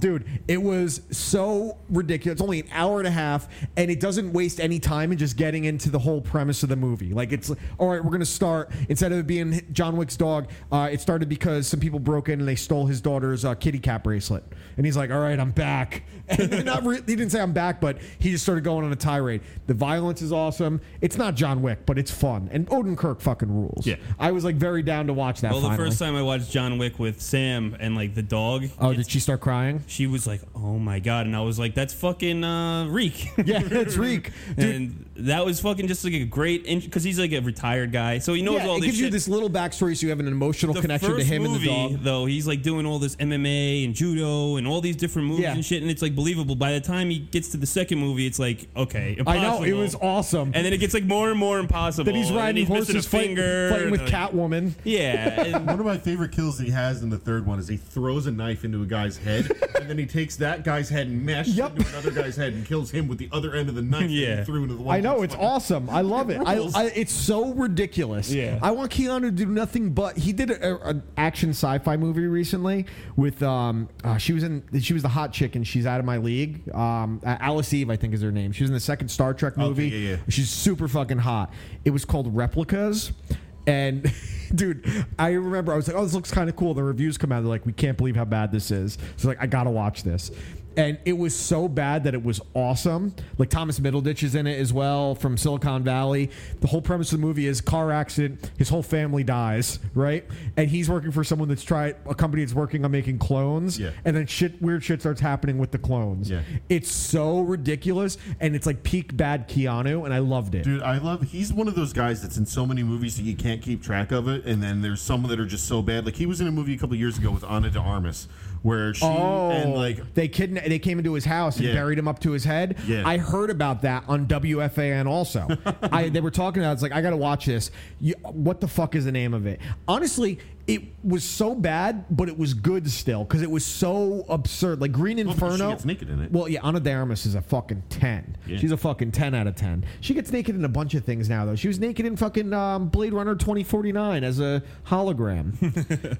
I love Blade Runner 2049. Did you watch that one? The sequel to Blade Runner? Ryan Gosling. Batista's in that, too. Awesome. You don't like Batista? No. He's good. He's good. I heard the AEW pay-per-view was really good. Yeah, I didn't watch it, though. Really? It's called Knock Knock. Knock Knock. Yep, that's it. My parents had their 40th anniversary. Oh, that was on Sunday? Yeah. So are you going to watch it back at some point? I'm going to watch it back. I heard it was really good. Yeah. Mark Henry debuted, and whatever that means. Somebody's going to get their teeth licked. Have you been watching the biographies? Yes. Did you watch the one this week? No. I watched the Shawn Michaels one was the last one I watched. That one was great. Yeah. The Warrior one was really good. I watched the Warrior Dark Side of the Ring. I hated the Warrior Dark Side of the Ring. It really pissed me off because it was this is where Jim Ross pisses me off. Dude, you had all this time to talk shit about Warrior when he was alive, and now you're doing it. Like, well, the thing I don't like about the AEW, the A&E ones is that like they have Rosenberg and all these. Like, I want to hear from Jake the Snake. I want to hear from guys that were in the fucking locker room. I don't want to hear from this fucking. Jerk off. Jerk off. So let me explain the difference between. So no, this is what you do for that. The claw. Yeah. So the difference between the A&E biography and the Dark Side of the Ring. The Dark Side of the Ring is made for the wrestling fan, like the hardcore fans that want to know the inner workings. A&E is made more for people that don't know it, or that are casual fans of wrestling. Yeah. But so the worst episode of the biography so far by far has been the Macho Man Randy Savage one, because why is Peter Rosenberg and Bubba the Love Sponge getting more camera time than Hulk Hogan? Yep. Ridiculous. And then the Rosenberg ends it with Macho Man's time on top was really only 7 years. Like, what are you talking about? It was a fucking 30-year career from the Poffo family, who were gods in wrestling. And I'm a fucking guy who watched I've watched wrestling my whole life. Yeah. But when the WCW WWE Wars was going on, Monday Night Wars. I was a WWE guy, but I always went back and forth like everybody else did. Dude, and it was either you were always watching one live and recording one on VHS and switching between commercials at times. Dude, Macho Man was so relevant that he was in Spider-Man. He was so relevant that a couple of years ago they had fucking Damian Sandow be Macho Mandow for like Macho a 6 month Mandow. period. Yeah. Dude, and he was prominently featured on the show. Yep, dude. What about as simple as fucking Slim Jims? Yeah. Like, dude, Slim Jims, the whole marketing campaign. Well, they talk about the money that they were making. Dude, That's one of the money. things in the A&E thing. They were talking about the money that they were getting. Like, and he was getting he got $500,000 a year just to do Slim Jim, and he just had to do a few commercials. And that's nothing to scoff at now. Imagine back then. Fuck. The Booker T biography was really good. That was awesome. I really liked that one. The Shawn one was great, but last night's was Mick Foley. It was awesome. Yeah. It was really good. You know what I really liked was the fucking Oakland Raiders thing. Oh, yeah, dude. That was fucking awesome. So going back to the Dark Side of the Ring about Warrior I don't know if they talked about it in the A&E biography, but WWE released a DVD in 2005 called Self-Destruction of Ultimate Warrior, and it was literally all these people in wrestling just shitting on him, and Bobby Heenan brutalized Warrior. Yeah, well, he broke his neck. Yeah, but listen, it's Bobby Heenan. He could say whatever the fuck he wants about anyone. Yeah. Not anymore, but that's a really interesting one to watch. I think it's important to watch that DVD at some point because it was the first time WWE was like, we're going to put out a shoot on a wrestler we don't like anymore. Dude, Bret Hart's lucky he made up with them because they could have done the same thing to him for years. Yep. But the Warrior one, the only person in it that had nice things to say about Warrior was his ex-wife. Yeah. It was fucking weird. Like, I like that Jake came in and was like, I'm glad I got that closure with him. And then they glossed over some things there. Like, his whole WCW career is completely glossed over when he came back in 1996 and no-sold Triple H's pedigree on Dark Side of the Ring. It just felt like they found out Biography was making one, so they're like, but I love the Collision in Korea episode of Dark Side of the Ring. That was fucking awesome. Dude, I don't know if you ever knew about this, but I think it was 96. Yeah. WCW did a show in North Korea that was brokered by Antonio Inoki, who, first ever MMA fight against Muhammad Ali, and Muhammad Ali went with them. Now, back then, I think people had a general idea that North Korea wasn't this great place, but it wasn't like now where we're all plugged in, know what's going on. So Hulk Hogan was like, that's a no for me, brother, to Bischoff. But Ric Flair was like, I'll go. So you're bringing Ric Flair over, and he's going to have a match with Inoki, the biggest wrestling star in Asian history. Muhammad Ali's going over. Ric Flair versus Inoki, Scott Norton, and Too Cool Scorpio. It wasn't like Inoki, his family was killed or some shit, and his trainer was his trainer was murdered because the reason Inoki, despite being because North Koreans hate Japanese because they occupied the country forever, right? But Inoki is respected by the North Koreans because his original coach was a North Korean defector who was hiding as a Japanese man for years. The Yakuza found out that he was North Korean and assassinated him. Oh, shit. So they do this huge wrestling event, right? And they come over, but the wrestlers don't really know what's going to go on. Oh yeah, and Road Warrior Hawk was involved with this too. Him and Too Cold Scorpio got into a fight where Scorpio almost gouged out Hawk's eye. And they didn't realize that they can't do anything. And you're talking a bunch of the thing that they didn't talk about in it that I was like, this is why they were all fucked up. No coke, no booze, no steroids. They were all going through withdrawals. Yeah. Like Bischoff's talking about, I went out from my room to go for a run in the morning, and people are screaming, terrified of me because all they've ever learned is that Americans are here to kill you. And he's like, I had to come back in. So they have this. It's the largest. If you go on Wikipedia, largest wrestling events of all time. It's number one. Back-to-back days, over 170,000 people. And the Korean fans that were in there had to go. Mandatory. They had to go. They had no idea what was happening, so it's completely silent. Yeah. They didn't react at all until Inoki and Ric Flair, because Ric Flair made everyone look like $1 million, and they knew Inoki. So like hearing that was kind of cool, like to go over. But like even like hearing about like they get to the airport in Japan, right, and the cameras are all over them. They're like, wow, we're big here. And then all the cameras leave because Muhammad Ali walks in to show that even in 96, I like the story they told about going up to the fucking thing, and they're like, we're all walking up, and Muhammad Ali at this point he's got the shakes, pretty bad. Like all of a sudden we see him, he takes off his jacket, he rolls his sleeves up, and he just runs up the stairs and he starts doing shadow boxing, and he's doing the Ali shuffle like he's turned back the clock, and it was all for North Korean propaganda. But that one was really cool, like just to hear like how fucked up it was. Like, Dark Side of the Ring's been awesome. Like they started with the Nick Cage thing, right? Yeah. See, so what's funny with the Nick Cage stuff? No. They started out with the Pillman. The Pillman one was rough. That was a tough one to watch. It's cool to see his son doing it now. I watched them too, and I'm like, the Varsity Blondes suck, dude. And now you're like, I love them. And then I watched the next week after they did that episode, and I'm like, Varsity Bloods. Every so often, every like couple months on WFAN, Boomer will talk about his time being teammates with Pillman. Oh yeah, Boomer. He was one of his first cornermen when Brian Pillman started wrestling. So he's like, that was when he was flying Brian Pillman. I was like, because they were both in the Bengals together. Yeah. So that was the same training coach. But the Nick Gage one I thought was really cool. It's hard for. I really don't like deathmatch wrrestling too much. I love hardcore matches, which is weird. I got my hands on one in like the late '90s, and my brother had one, and they lit this guy. They put him in a coffin at the end of the match, and they lit it on fire.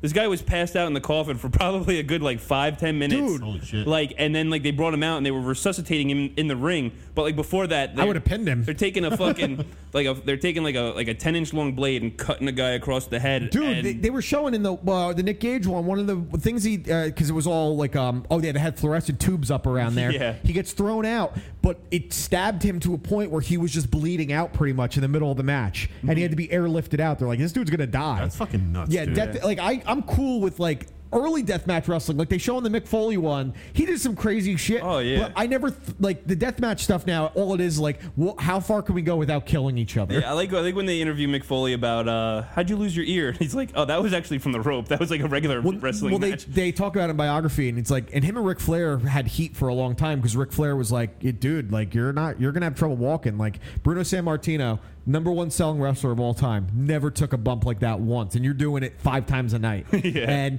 he heard about the move that he was going to do, where because that's a spot that he learned from Dory Funk, right, where you get caught in the ropes, so usually it's your leg, and Mick was like, I'm going to do it with my head.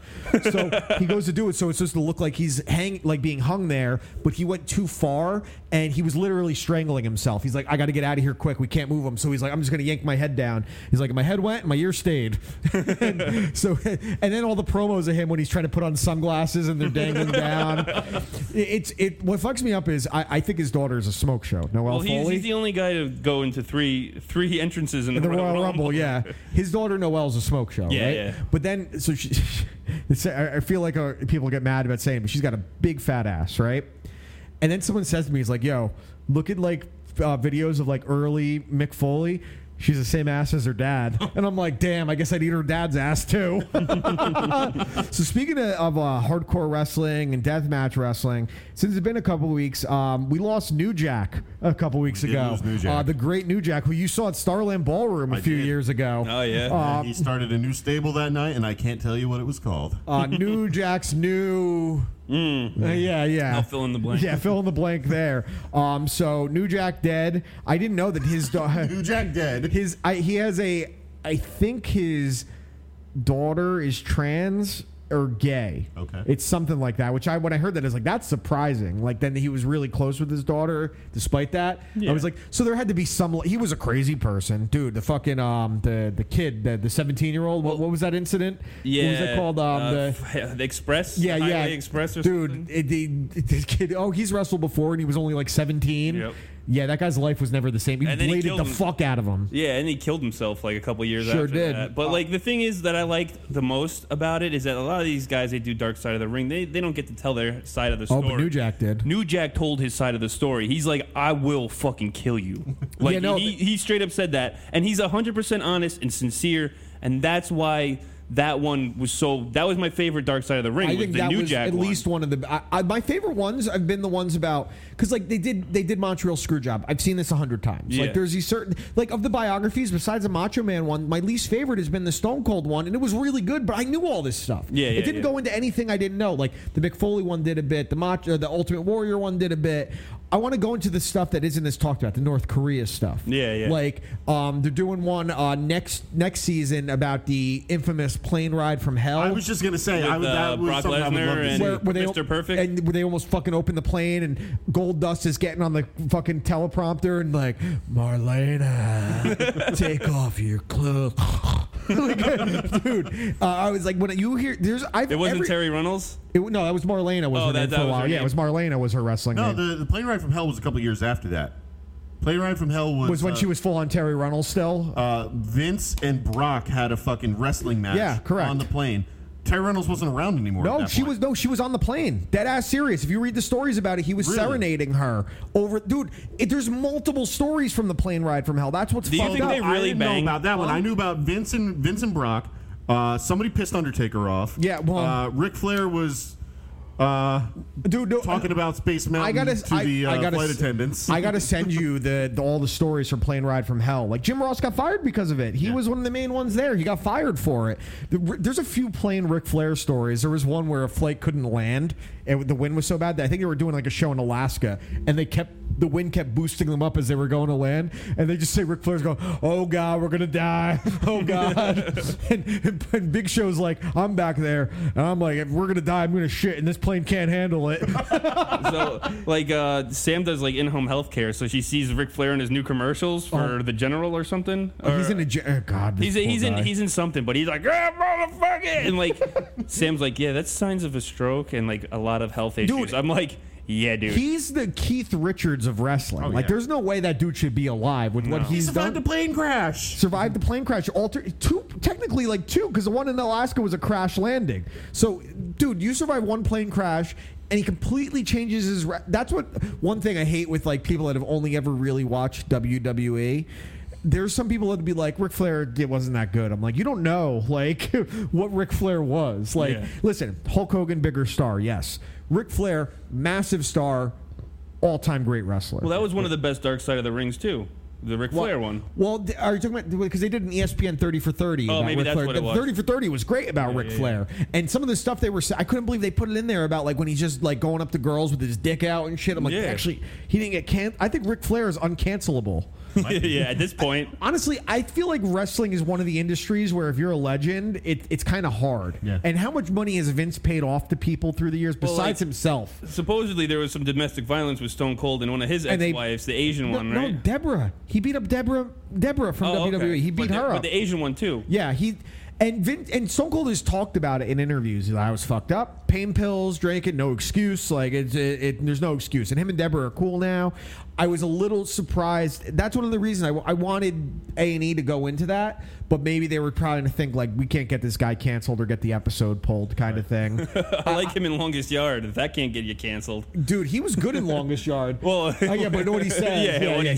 He dropped at Nelly, right? At Nelly, yeah. And then Michael Irvin's watching. He's like, "We play, white boy." That's a really good remake. Like, that's one of the better comedy because the original's still fucking. The great. original, like I watched the Longest Yard remake with my dad, who made me watch the original in like high school. And he's like, you had never seen the Longest Yard. Yeah, dude. And then like when we watched the remake, he's like, "This is fucking stupid." It's a good remake, but no one can tell me it's better than. And the same thing with like. I love the movie, but that was when I had to like tell my dad. I have my own opinion on movies. You could like both. A lot of people watch original movies, and then like nothing will ever compare to it. There's some where there's remakes that are really good. Like the Dawn of the Dead remake is really good, right? I don't think it's nearly as good as the original. But then there's ones like I thought the Last House on the Left remake was really good. The Hills Have Eyes remake was good. Then the Nightmare on Elm Street one was dog shit. Oh God, so bad. Horrible. The Bad News Bears of Billy Bob Thornton, it's good, but the original they would never get away with it now. Oh no. And it's like I said, it's hard because I don't think remakes should necessarily be destroyed out of necessity. Like just say it sucks because it's a remake. Speaking of remakes, I just finished Mighty Ducks today. Oh, the Disney really Plus a show. remake, It's though. a sequel, It's reboot. It's a reboot, but like, it's keeping in line with the. I don't know if it's like all the weddings and stuff. It's not really a reboot either, because it's supposed to be like It's in a the continuous. future. It's a continuous. Okay, so it's a sequel. Yeah. It's like I'm watching it and I'm like, how much am I gonna like? Because I love the Mighty Ducks. Of movies, course, they're but, great. Like I haven't watched a Mighty Ducks movie probably since I was a kid though. Like I didn't go back and watch. There's them. been a few times in the last like couple weeks where I'm like, do I want to watch the Mighty Ducks movies? And then I don't. Yeah, and it's kind of like how like people get on me because like I wear like a Cobra Kai shirt all the time. Yeah. And it's like strike hard, strike fast, no mercy. But you don't watch Cobra Kai? And then they're like, you don't watch Cobra Kai? I'm like, I'm gonna watch it eventually, but like it's just hard for me because a lot of people who watch Cobra Kai Don't never don't know saw Karate Kid. the original Karate Kid. I'm sure you've heard it before. As someone that has seen both, Cobra Kai is fucking great. Yeah. It's fucking great. But like the Mighty Ducks, like I don't know if it's because I'm like more emotional. It's corny. It's a kid's show. But I was fucking dying. So and you if like you it? have any semblance of like Mighty Ducks, like you don't have to know all the fucking players All right. and shit. Is it woke? Ish. It's kind of like the one kid's parents are like two moms, but like they don't go into depth on that shit. But this is what's funny is I feel like if the Mighty Ducks came out now, like the first few movies, they were like kind of like advanced woke. Girls were playing hockey and competing with the boys. Well, that's going on in the show. And people like, no one was outraged. Like they're just trying to say girls can compete. It was like it was a fucking kids movie that was fun, dude. Think about like Little Giants, Icebox. People would probably say it's just trying. Girls can't play football. It's a fucking movie. Yeah, well, I like that the kid from Letterkenny's in it. If you ever seen any Letterkenny, the two hockey players, the kid with the blonde hair's in it, and it's how many episodes is this season of it? Because it's going to be a couple seasons, I think. Yeah, well, they're releasing the second season any time now, but the first season's 10 episodes. Okay, because I know they're kind of long. They brought back Emilio, and the love interest is Laura Graham, who I know because of Gilmore Girls. Yeah. She was one of Lorelai. Everyone's Lorelai on that show. She was something else in a movie that I she was in Bad Santa. That's fuck it. me Santa, fuck me Santa, fuck me Santa. Oh my God, that's where she's from. Yeah. She's so hot in that. So I only really know her because Landlord, Ears, and Wife 2, they love Gilmore Girls. Like Landlord watches Gilmore Girls like I watch Sopranos. Like it's like twice a year where it's on and you're watching it. And she has it on. I'm like, this really isn't bad. It's not for me, but for what it is, I get it. Like why there's an appeal to it. And I find out that actress Laura Graham has in any contract she's done since the show ended that if Gilmore Girls comes back, she can leave with no punishment. Whatever project she's on, like that's loyalty, like to the show that broke you. That if they wanted to do a comeback, I got respect for that. Well, that's a good hustle. Sam watches Pretty Little Liars or something. It was like this. Yeah, HBO show. Or no. Big Little Lies is the HBO one. Pretty Little Liars is like a fucking NBC show that came on every week. Yeah, it was a teen dramedy. And they like start them off sophomore year. These girls are in their 20s. By the time they're fucking seniors, they're like 26. They're all the 26 girls. and have stretch marks and like the heroin tracks. The stupidity of this show and the shit that comes out of these girls' mouth is that like I told Sam, like out of everything that she watches, I watch RuPaul's Drag Race and I love it, but like I can't watch Pretty Little Liars. Girls that are hot is the only saving grace. Is that like there's some fucking nice girls to look at, but it's like dumbed down for TV, so you're not seeing side boob or nothing. No side boob. There was a major fight announced officially today, Manfro. Jake Paul and Tyron Woodley. Oh my God, another fucking guy with a weak chin. Great. Well, not even just weak chin, smaller. You know, he's at 190 pounds. Tyron's fought at 170. So Jake Paul's a solid 210. He's a big dude. But like what? But listen, and this is what Tyron Woodley said. He's like, this is the biggest payday of my career, which just says a lot about MMA and a lot about boxing. That these two dudes are getting more than most boxers are getting that aren't Mayweather or Pacquiao or Canelo. Well, that's like Rumble Johnson when the announcer's like, "Oh, he almost had you there," and he's like, "No, he didn't." And then they watch the replays like, "Oh, you must have almost had me there." Yeah.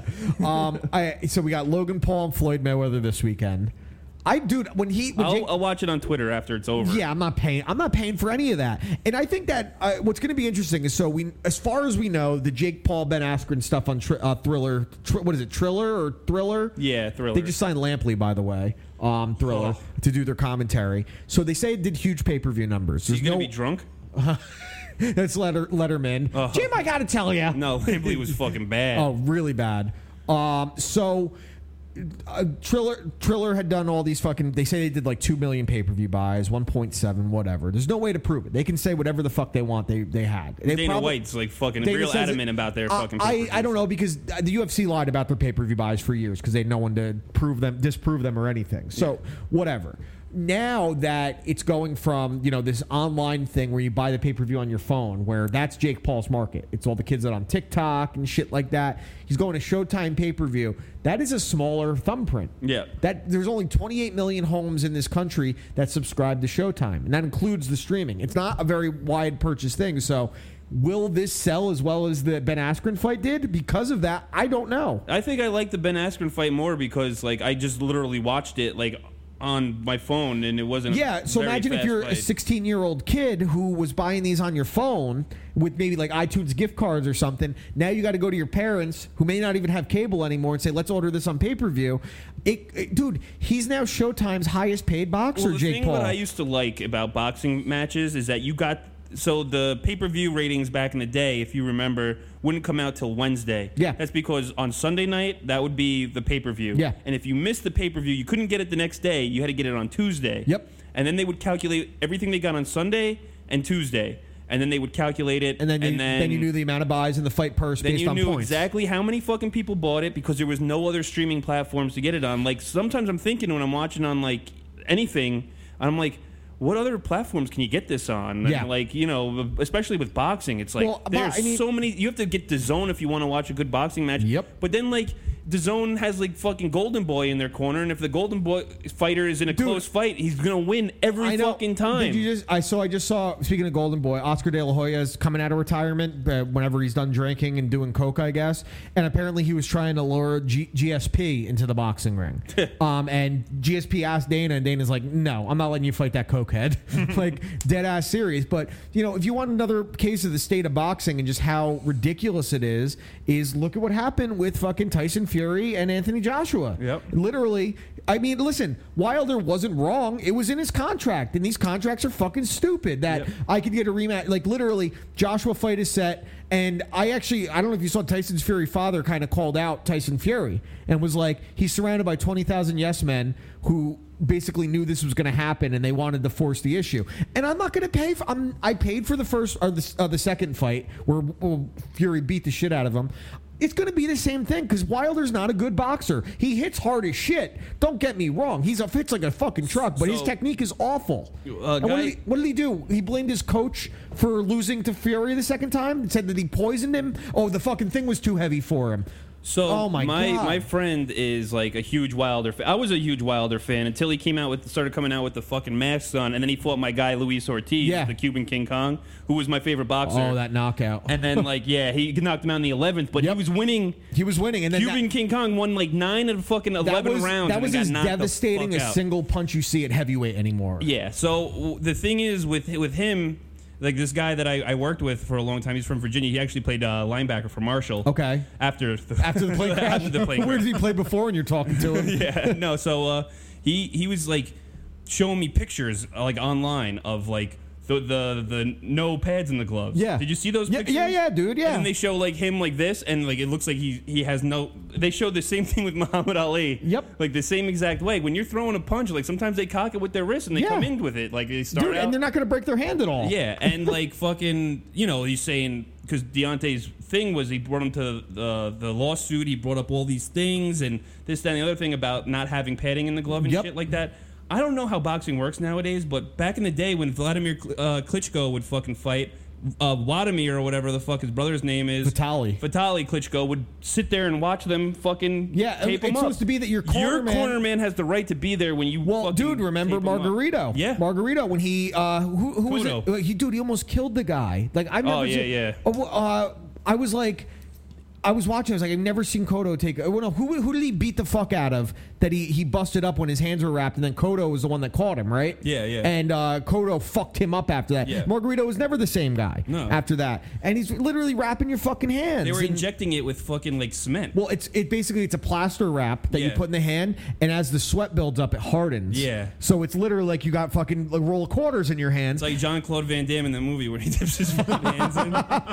But dude, I don't see Wilder Wilder doing anything to Fury different. I mean, obviously he could knock him out. He won the lawsuit, so there's something there. And I think that the only reason that it happened is there's a lot of fishy shit that happened. But in the same breath is like, if you fucking think something fishy happened, don't come out publicly until you have some fucking evidence. Don't come out and then let your corner say that your fucking weight was too heavy. Well, no, of the gladiator armor. He fired his one coach who had been his coach his whole career, and he's like, it's his fault. And then he was blaming the fucking the thing he walked out in. Deontay appealed to me because he came out with like no sponsors on his shorts. Yeah, he was like this black shorts, come out, no fucking bullshit, all business, come into the ring, knock you the fuck out, go home. Dude, and he did that for fucking years before he got a big fight. And then he got them, and he obviously. And then he started doing the fucking gladiator helmet and the fucking cape, and it's like, come on, dude. I give Joshua a better chance against Fury than I do Wilder because if you try brawl, Tyson Fury's a really good boxer. Yeah. Trying to brawl with him, he's going to pick you apart. Joshua is a really good boxer. Like, he can actually box.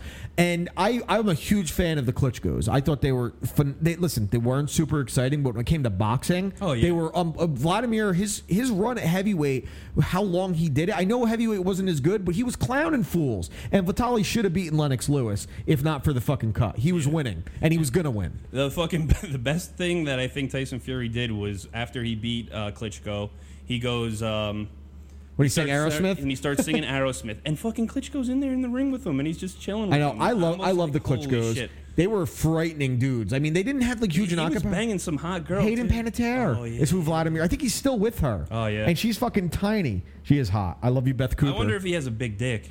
Dude, look at him. He definitely has a big dick. You think so? I think so. Do you? We Chernobyl dick. It'd been 2 weeks, but we actually we just mentioned New Jack dead. But we also lost Paul Mooney, which I was like, damn. It was weird. I was at work and we were doing. Well, I didn't know of his shit before the Chappelle show. Before Chappelle, a lot of people. So then I went back and I watched some of his stand-ups. Like, this is a little like after Chappelle show done airing, and I was like, this guy's fucking brilliant. He's brilliant, dude. I mean, his special, Jesus Was Black, so was Cleopatra. Know Your History. It's fucking brilliant. It was weird. So we were doing a drive-through job fair at work to get people jobs, and I was outside with one of the girls, and we were she started talking about Chappelle show. I was like, yeah, I love Chappelle show. I was like, I actually saw Paul Mooney live once. I went with Jared and Kenyatta and their families. It was when I was dating Andrea. We were the only white people with them. It's like a table of 16, and we're right in the front. Paul Mooney saw me and started ripping on me within 20 minutes. Yeah. And he gets hammered throughout the show. He's got a bottle of fucking Hennessy that he's just drinking as the show goes on. So we're talking about it, and then literally a half hour later is when I see that Paul Mooney died. I'm like, get the fuck out of here. What I think, Negrodamus. Yeah. Fucking people like Wayne Brady because he makes Bryant Gumbel look like Malcolm X. Yeah. Then I always think about the episode with Wayne Brady. He's like, I make Bryant Gumbel look like Malcolm X, huh, motherfucker? Yeah. And my favorite one was Mooney at the movies. Was the funny when it's like, I can't say it here, but I can get the gist of it. He's like, The Last Samurai with Tom Cruise. This offends me. This is offensive. You got the Mexican starring Brad Pitt. You got The Last Samurai starring Tom Cruise. I got a movie. I want them to make my movie. It's called The Last N-Word on Earth, starring Tom Hanks. Make my movie. Just you got to think Richard Pryor, he told this story when we saw him live about with Richard Pryor that they got an invitation to a movie premiere. And their first thought was like, oh, let's go drink all the white people champagne. So it's like me and Richard pull up. We sit in the first few rows. Movie starts out, and it's called The Exorcist. We didn't know what this was. And he's like, and the movie starts, and this little cute white girl comes downstairs and starts pissing. We're like, what kind of freaky shit is this? And as it goes on, me and Richard just start moving closer and closer to each other because we are horrified. Because people in the theater are screaming. People are passing out, which you're looking up when The Exorcist came out. People were fainting and puking and screaming, power as Christ compels you.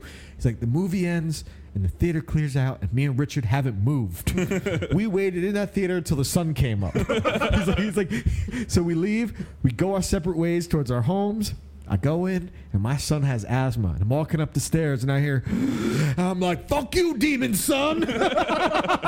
So I saw that with Paul Mooney. I was like, damn, legend. Yeah. Fucking legend. I saw Darnell Rollins at Bananas, like right over there on 17, the fucking Holiday Inn. Yeah, dude. And like I went there with two girls who happened to be working at a strip club at the time, and her Hispanic boyfriend was sitting with us, and he like points me out of the crowd. He's like, oh, look at this white motherfucker. And I'm like, yeah, okay, give it to me. He's like, how much you pay for them two? He's like, all right, don't even answer that. He's like, you talk to me later, you know? And like, they fucking pointed me right out, and I was like, dude, when I saw Mooney, the thing he said to me, he started talking, he's like, you guys go to the zoo.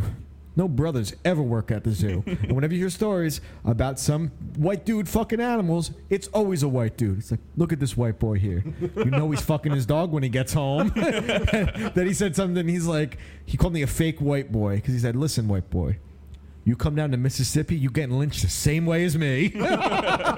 So I've been to a lot of stand-up shows. That was the one I laughed the hardest. Caroline's in New York City. That was like my first time ever at Caroline's, which is like the comedy club. It was phenomenal. Actually, I really want to go to a stand-up show soon. Well, I think the last stand-up show I went to was Sinbad.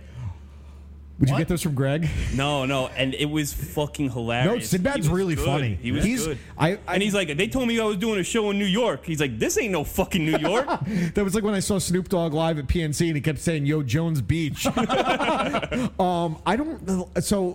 I always think about Sinbad now, and It's Always Sunny when they put Dennis in the mental institution, and it's like, Rob Thomas? I don't know the last stand-up I saw. Honestly, I'm trying to think. It's been years for me, honestly. It's been right before Trainwreck came out. We saw Amy Schumer, and when she was still funny. We started watching that too because Trainwreck's good. Comedy Central puts on like a thing of like what comes up next. Yeah, it's yeah. like Amy Schumer, then it's Sarah Silverman. Because I started watching the Kroll Show, and it's like what you might like. All the shows that try to replace Chappelle. Sarah Silverman, dude, Mencia. Joe Rogan ended him quick. Yep. Schumer was really funny for a while. Like, I feel like she was funny. Trainwreck done. Like, I have a friend that actually used to fuck her from Long Dolph Island. Ziggler. Dolph Ziggler dated her. Yeah, he did. But my friend used to like fuck her, and like he used to tell me he'd call her up at like 2 a.m. and be like, "Yo, come over here." And she'd come. And then he'd fuck her, and then she'd leave. Well, that and was like Trainwreck was kind of like a biography. And like no, and it's like he's like, dude, like I was like, how does your like because he was married, and he's like, I was like, how does your wife feel when Amy Schumer comes on? He's like, she does not like it at all. I liked when he asked Amy Schumer about her relationship with Dolph Ziggler. She said the sex was too athletic. He's doing cartwheels. And I can almost guarantee you that someone from like Ally Quinta's team, banged her. Because like my friend Chris Weidman. My friend used to roll with all those guys. So someone from that whole crew, John Vellotti, Gian Velletti, Matt Sarah you know, use the pussy, Schumer. That's coming back soon, Ultimate Fighter. Yeah, a couple weeks. I can't wait for that. I'm really gonna give it the college try because I don't know the last season I watched. Like, I think the last one I really tried. Ronda Rousey, Nisha Tate. Yeah, because they started doing that thing where they close up and they go like into like all this backstory. It was very cinematic, right? It was just well, because when you watch the original seasons, they were like raw and gritty. Yeah, and then the Stephan Bonner, Diego Sanchez is the season one is the highlight of that show. What when they're talking about the asparagus? Oh yeah. And he's like, don't talk to me like you're. He's like, what are you, my dad? And he's like, and Stephan Bonner like stone cold. He's just like, debatable. And like they go back and forth, like they want to kill each other. And when you say this, it makes me so sad to see where both those dudes are. Like you saw the shit that was just going on with Diego. So you saw sad. He fired the guy finally, right? Yeah. I don't know if you saw any of the shit going on with Diego Sanchez. I saw. What about my boy, the little Russian guy? Oh, dude, that shit was so fucking Habusa? funny. Dude, Josh, tell him I was sending you this guy 2 weeks ago. Now he's fucking everywhere. Yeah, he's 18 years old. Yeah, dude, and the other one's 18 too. And there's a video I sent to Josh last night. I only follow one of them because I have a dog in the fight. You got to follow the guy that's like mediating the whole thing because he posts all of them. Yeah. But I sent Josh just last night. They subtitled that whole thing where he threw the kicks at him. Oh, really? He said, "You shouldn't be so emotional, little boy." Yeah. Is what he says to him. Fucking bizarre shit, dude. Well, that's the thing. You got to send me the one with the subtitles. I'll send it to you. That. Well, I was telling the reason this started. I said to Josh and Taylor was like, I'm really into right now these Dagestani guys, like these like Khabib, where no one knows where they really came from. We're seeing a bunch of them right now, and they're animals. And I was looking at all these pictures of them. I sent Taylor one. This guy, I got to find the picture. It is fucking horrifying what he looks like. It looks like they found these guys frozen in ice in Russia, and they were like, all right. No, it's like the guys in 300 that get left behind because they have deformities and they keep training. Dude, this is a guy. Dude, look at this Chechen. Look at this guy.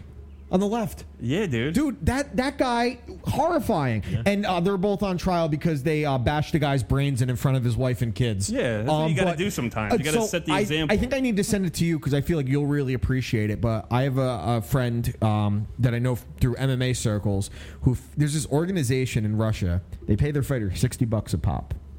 It's called Top Dog, and it's just bare knuckle fighting. Yeah. But it's really good. Is it? Like I can see where okay, think this is what I compare it to. Jorge Masvidal back on the Kimbo fights. Like raw talent, unrefined. Like King of the Cage? Yeah, that kind of stuff. Like you watch some of the guys like, yo, these guys can box. And you can watch them on YouTube. It's literally called Top Dog, and they just fight each other in like a pit of people. My friend's actually, a Sandhog that I'm associated with, his name's Art. He's actually fighting in Bare Knuckle FC. Dude, Bare Knuckle FC. Well, Masvidal has his coming out. He has Gamebred FC. That's going to be Bare Knuckle MMA. Oh, that's pretty cool. Yeah, so I'm like, all right, kind of cool. But the Bare Knuckle fighting has been pretty interesting. I haven't actually had to talk to you about the Aaron Rodgers stuff as a Packers fan. So what do you, right now, on June 1st, 2021, what do you think happens with Aaron Rodgers? I think he's either going to fucking sit or he'll play for the Packers. I don't think that... He's recruiting. I saw the thing with Kenny Mayne and everything. Sure. That was great, by the way. I think he's fucking using his fucking leverage, and he's going to leverage the fuck out of the Packers. I think that he's either going to play for the Packers or retire. You think so? I think those are... I could see him be like... And it's funny because if you see the power rankings of like the top 25 players, Aaron Rodgers is number 3. Well, if you really want to make Aaron Rodgers happy, and I don't know how they'd be able to pull this off, but of course there's a salary cap in the NFL, but there's always ways around it. There is, like, even for your team, Josh, there is a way around it, but they don't think your team is actually ready to compete. Like, you're not in a position like the Packers are. You want to make Aaron Rodgers happy? Go get Julio Jones. Yep. Julio Jones is I've been setting you up for months, and he's a goner. No, yeah. And where I think he's going to end up on Tennessee ultimately, and now it sounds like the first round pick was never viable, but Tennessee may be offering like 3 2s. I would take that in a fucking heartbeat. Well, Julio Jones is one of the guys that Aaron Rodgers supposedly reached out to and said, "Let's make a super team." Yeah, and I'm very adamantly in the idea that like. I love Julio. I don't know what he has left physically. Like, I feel like if he's on the field, he'll be dope. But will he be on the field? And when he is, will he be healthy? Yeah, just imagine if Rodgers had him. Like, so I got into an argument with Taylor a couple weeks ago because I was like, listen, I love Aaron Rodgers, but the idea that he doesn't have help when he has an all-pro left tackle. He had an all-pro center who they let go to Los Angeles, an all-pro running back, Devontae Adams. And I agree with you that Devontae wouldn't be putting up the same numbers without Aaron Rodgers, but Devontae is one of the best route runners in the league. He's going to eat no matter who his quarterback is. Aaron Rodgers is just the best at throwing guys open in the league. Yeah. But I think Aaron Jones isn't in the Pro Bowl. Fucking Devontae Adams isn't in the Pro Bowl. You got to think about that. Well, too. no, they both made first-team All-Pro this past year, and so did your left tackle. Yeah. You had 3 first-team All-Pros. The tackle can make it on his own, but like the other ones need the quarterback. The other 2 need the quarterback. Of course. No, it's definitely you're not part getting of it. there. But it ain't like you got fucking... You don't have what Tom Brady was working with in New England last year. No. It's like, imagine if Aaron Rodgers only had a team of Julian Edelmans. Then there was a stretch there, the last like 4 years of Mike McCarthy, totally on Rodgers' side about this. Yeah. Now dude, it wasn't the offense that fucked you up this past season. James Jones came out of retirement to fucking throw to fucking... So Rodgers had someone to throw to. Dude, that's what I mean, though. Like, it's... Now he has a good coach. I think your coach is really good. What they're 26 and 6 in the first 2 years, something like that.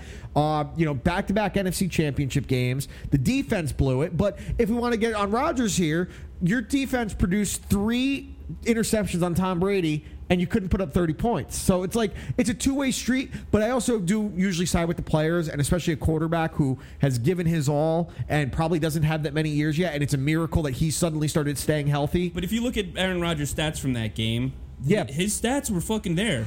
But see, there's a difference between stats and scoring, like, because this is like the fantasy football mindset our generation's in, because I see you picked off Tom Brady 3 times. You were up on Tom Brady 28-3. Sorry, Josh.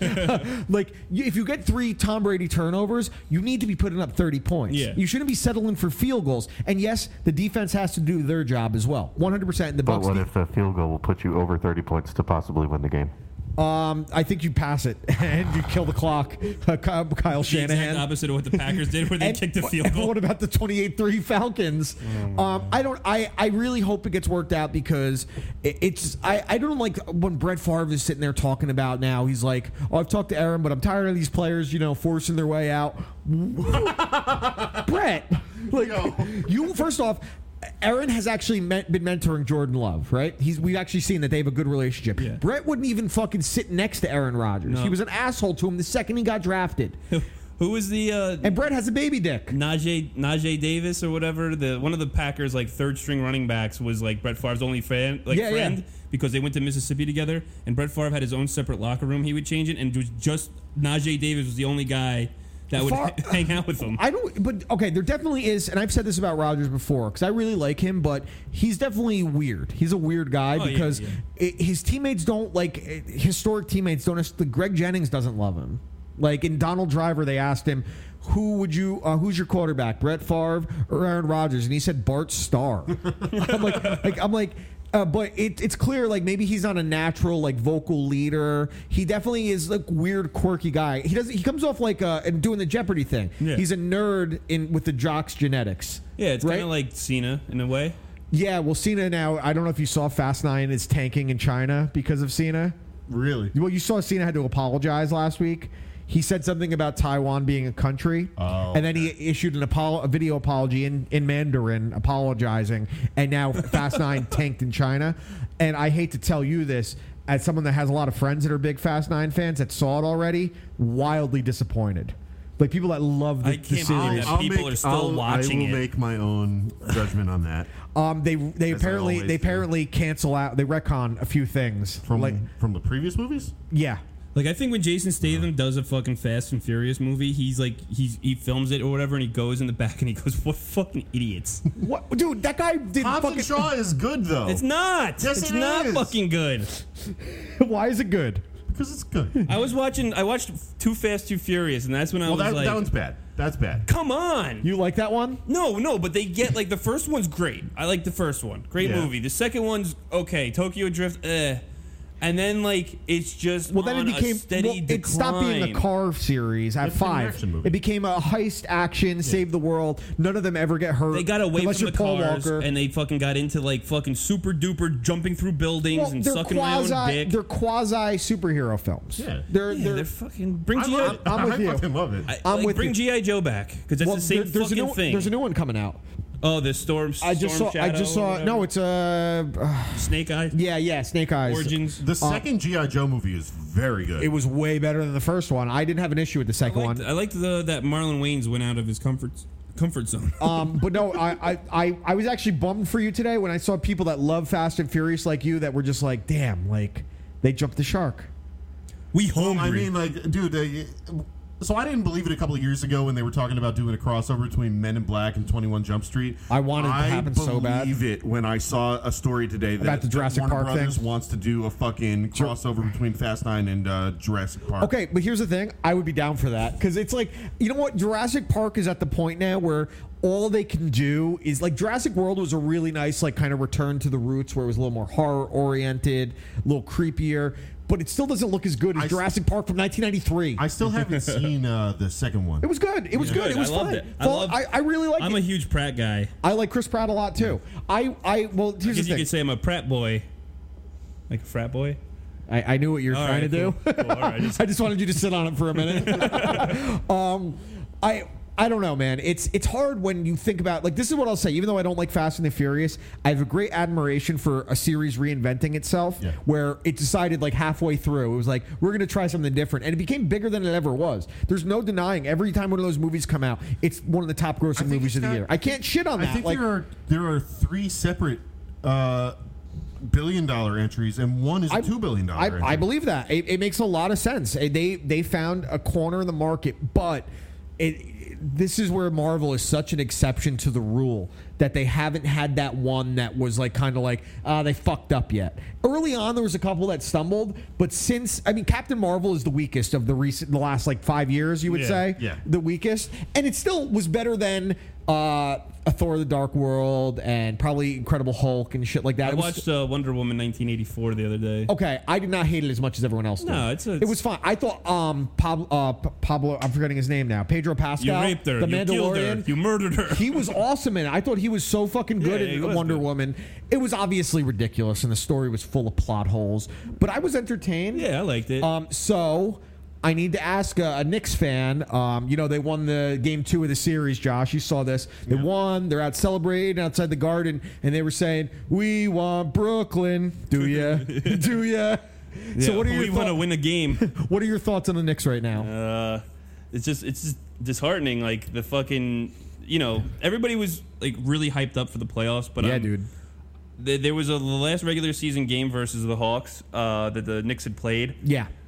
The Knicks were neck and neck the whole game. Capella rolled on someone's ankle and he was out. Yeah. Right? Trae Young, maybe 2 plays later, same thing. He rolls his ankle, he's out. And it's regular season, so you're not taking any chances. No, not with the playoffs right here. So they pull them out of the game and the Knicks win and everybody's like fucking celebrating and shit. And I'm like, well, what would Trae Young is so good. What would Rodman do to fucking Trae Young if he fucking came into the paint like that? And then they take a flagrant like in the game, and Julius Randle like pushes the guy. I'm like, you fucking come across with a forearm. You put Kevin Knox in to go break someone's fucking leg, but that's old school basketball. That's what Did you see Clint Capella, what he said today? Yeah. He's gonna send them on vacation. And like he's not wrong. I liked it. He says, "You want to act tough? What you gonna do?" Well, I told my girlfriend, like I read the quotes. Fiance. My fiance. I read the quotes to her, and she's like, well, if that doesn't get him fired up, I don't know what will. And I'm like, exactly. And I was like, Spike Lee should sit the fuck down. I fucking hate Spike Lee. I fucking hate him. Dude, it has to be embarrassing that he's your mascot. I put the Facebook thing up, and I was like, does anybody else think that Spike Lee should just sit the fuck down? And like, there's guys who are like huge Rangers fans that like I'm in hockey groups with, and they're like, oh, Spike Lee's like a legendary. I was like, for what? For why?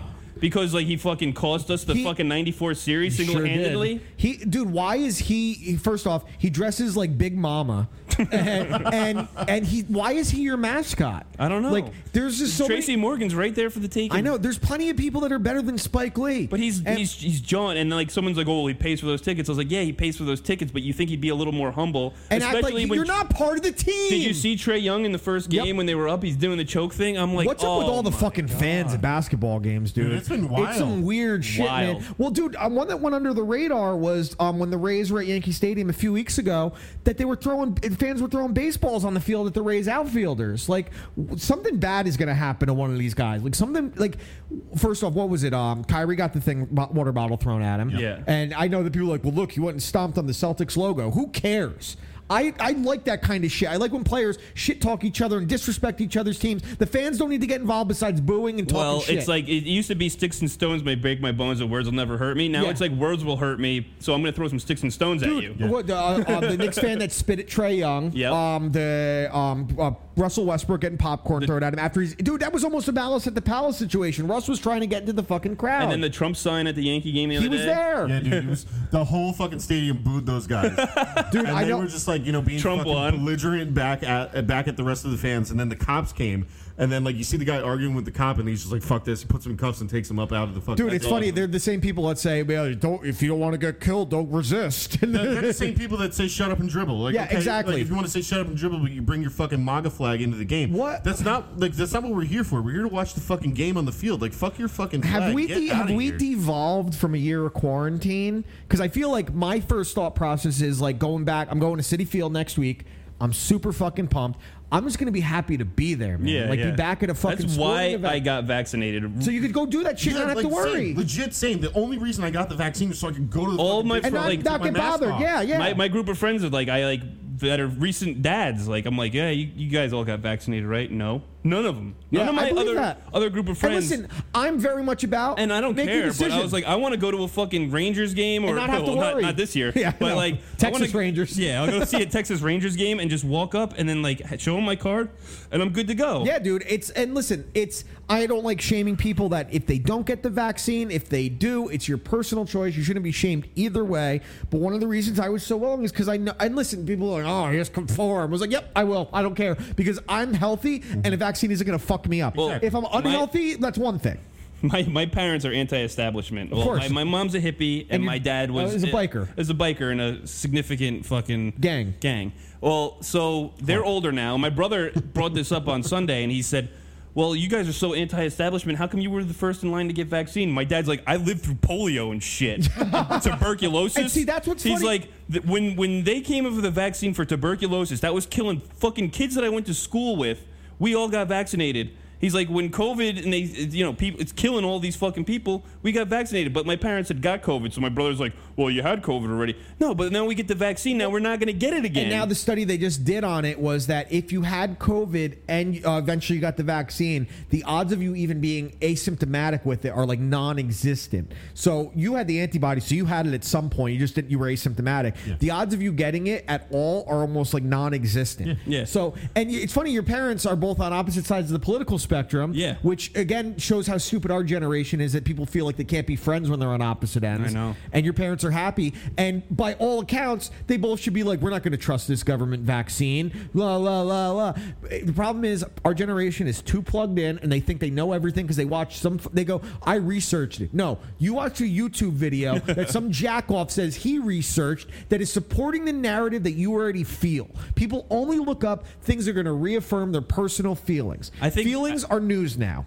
I think Vegas, though, like speaking of conspiracy theories, the Vegas shooting, there was something up with that. There's something up with that. I mean the fact that that's not even a conspiracy theory. This is what I want to know. It's been 2 years since that now. We haven't heard a fucking thing besides it was one guy. How did he get that much ammo up there? How do you break that pane of glass window with no one hearing it? If you do a little research into it, and again, I sound like I'm a hypocrite right now, but if you read up on theories, the one that seems to be the most consensus is that he was likely a drug and arms dealer between Mexico and America, which we know they do that, or they have at least.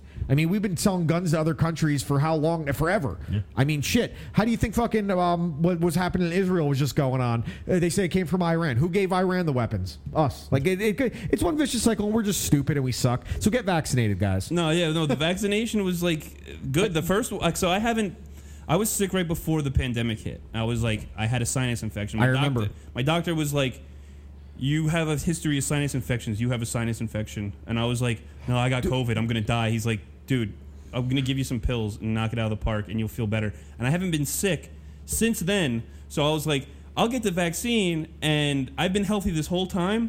I was like, now if I get sick, I can fucking be like, I got vaccinated and it made me sick. But the first dose I had, everybody gets different side effects.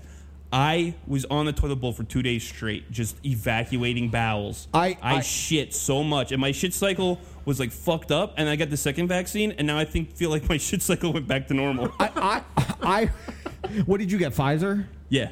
You told me you went to Walgreens. They're like, do you want a vaccine? They're like, we have 6 doses left to fill our quota for the day. Buying something at Walgreens. And I said no. I don't want the fucking vaccine. Get away from me. And then I saw her walking again. I was like, so how much is it? And she's like, it's free. We have 6 doses left. I hear the commercials all the time. They're safe, effective, and free.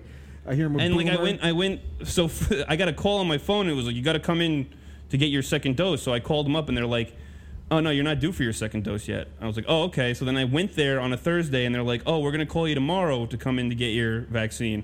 And then I waited on Friday, and they didn't call me. So then I went back in Friday, and they're like, how does tomorrow at 10:50 sound? And I'm like, all right, let's do it. And then I went in, and it was 1, 2, 3. It took me a half hour. Did Sam get it because of her line of work? What, she got the same one as you? I don't know if she got Pfizer or not. I think she did.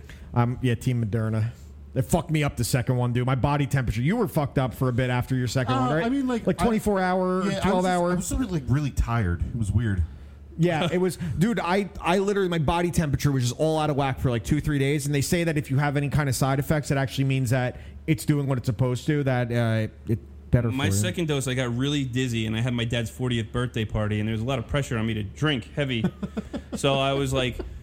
I started getting the chills. To drink heavy. So I was started getting the chills and shit, and I fucking closed my eyes. My head started to hurt. I closed my eyes. I woke up an hour later, and I was refreshed. I was like, all right, I'm good to go. And I started drinking. I had the weirdest sleep that night. I felt like there was good for 10 minutes. I felt like there was a pillow on my ass.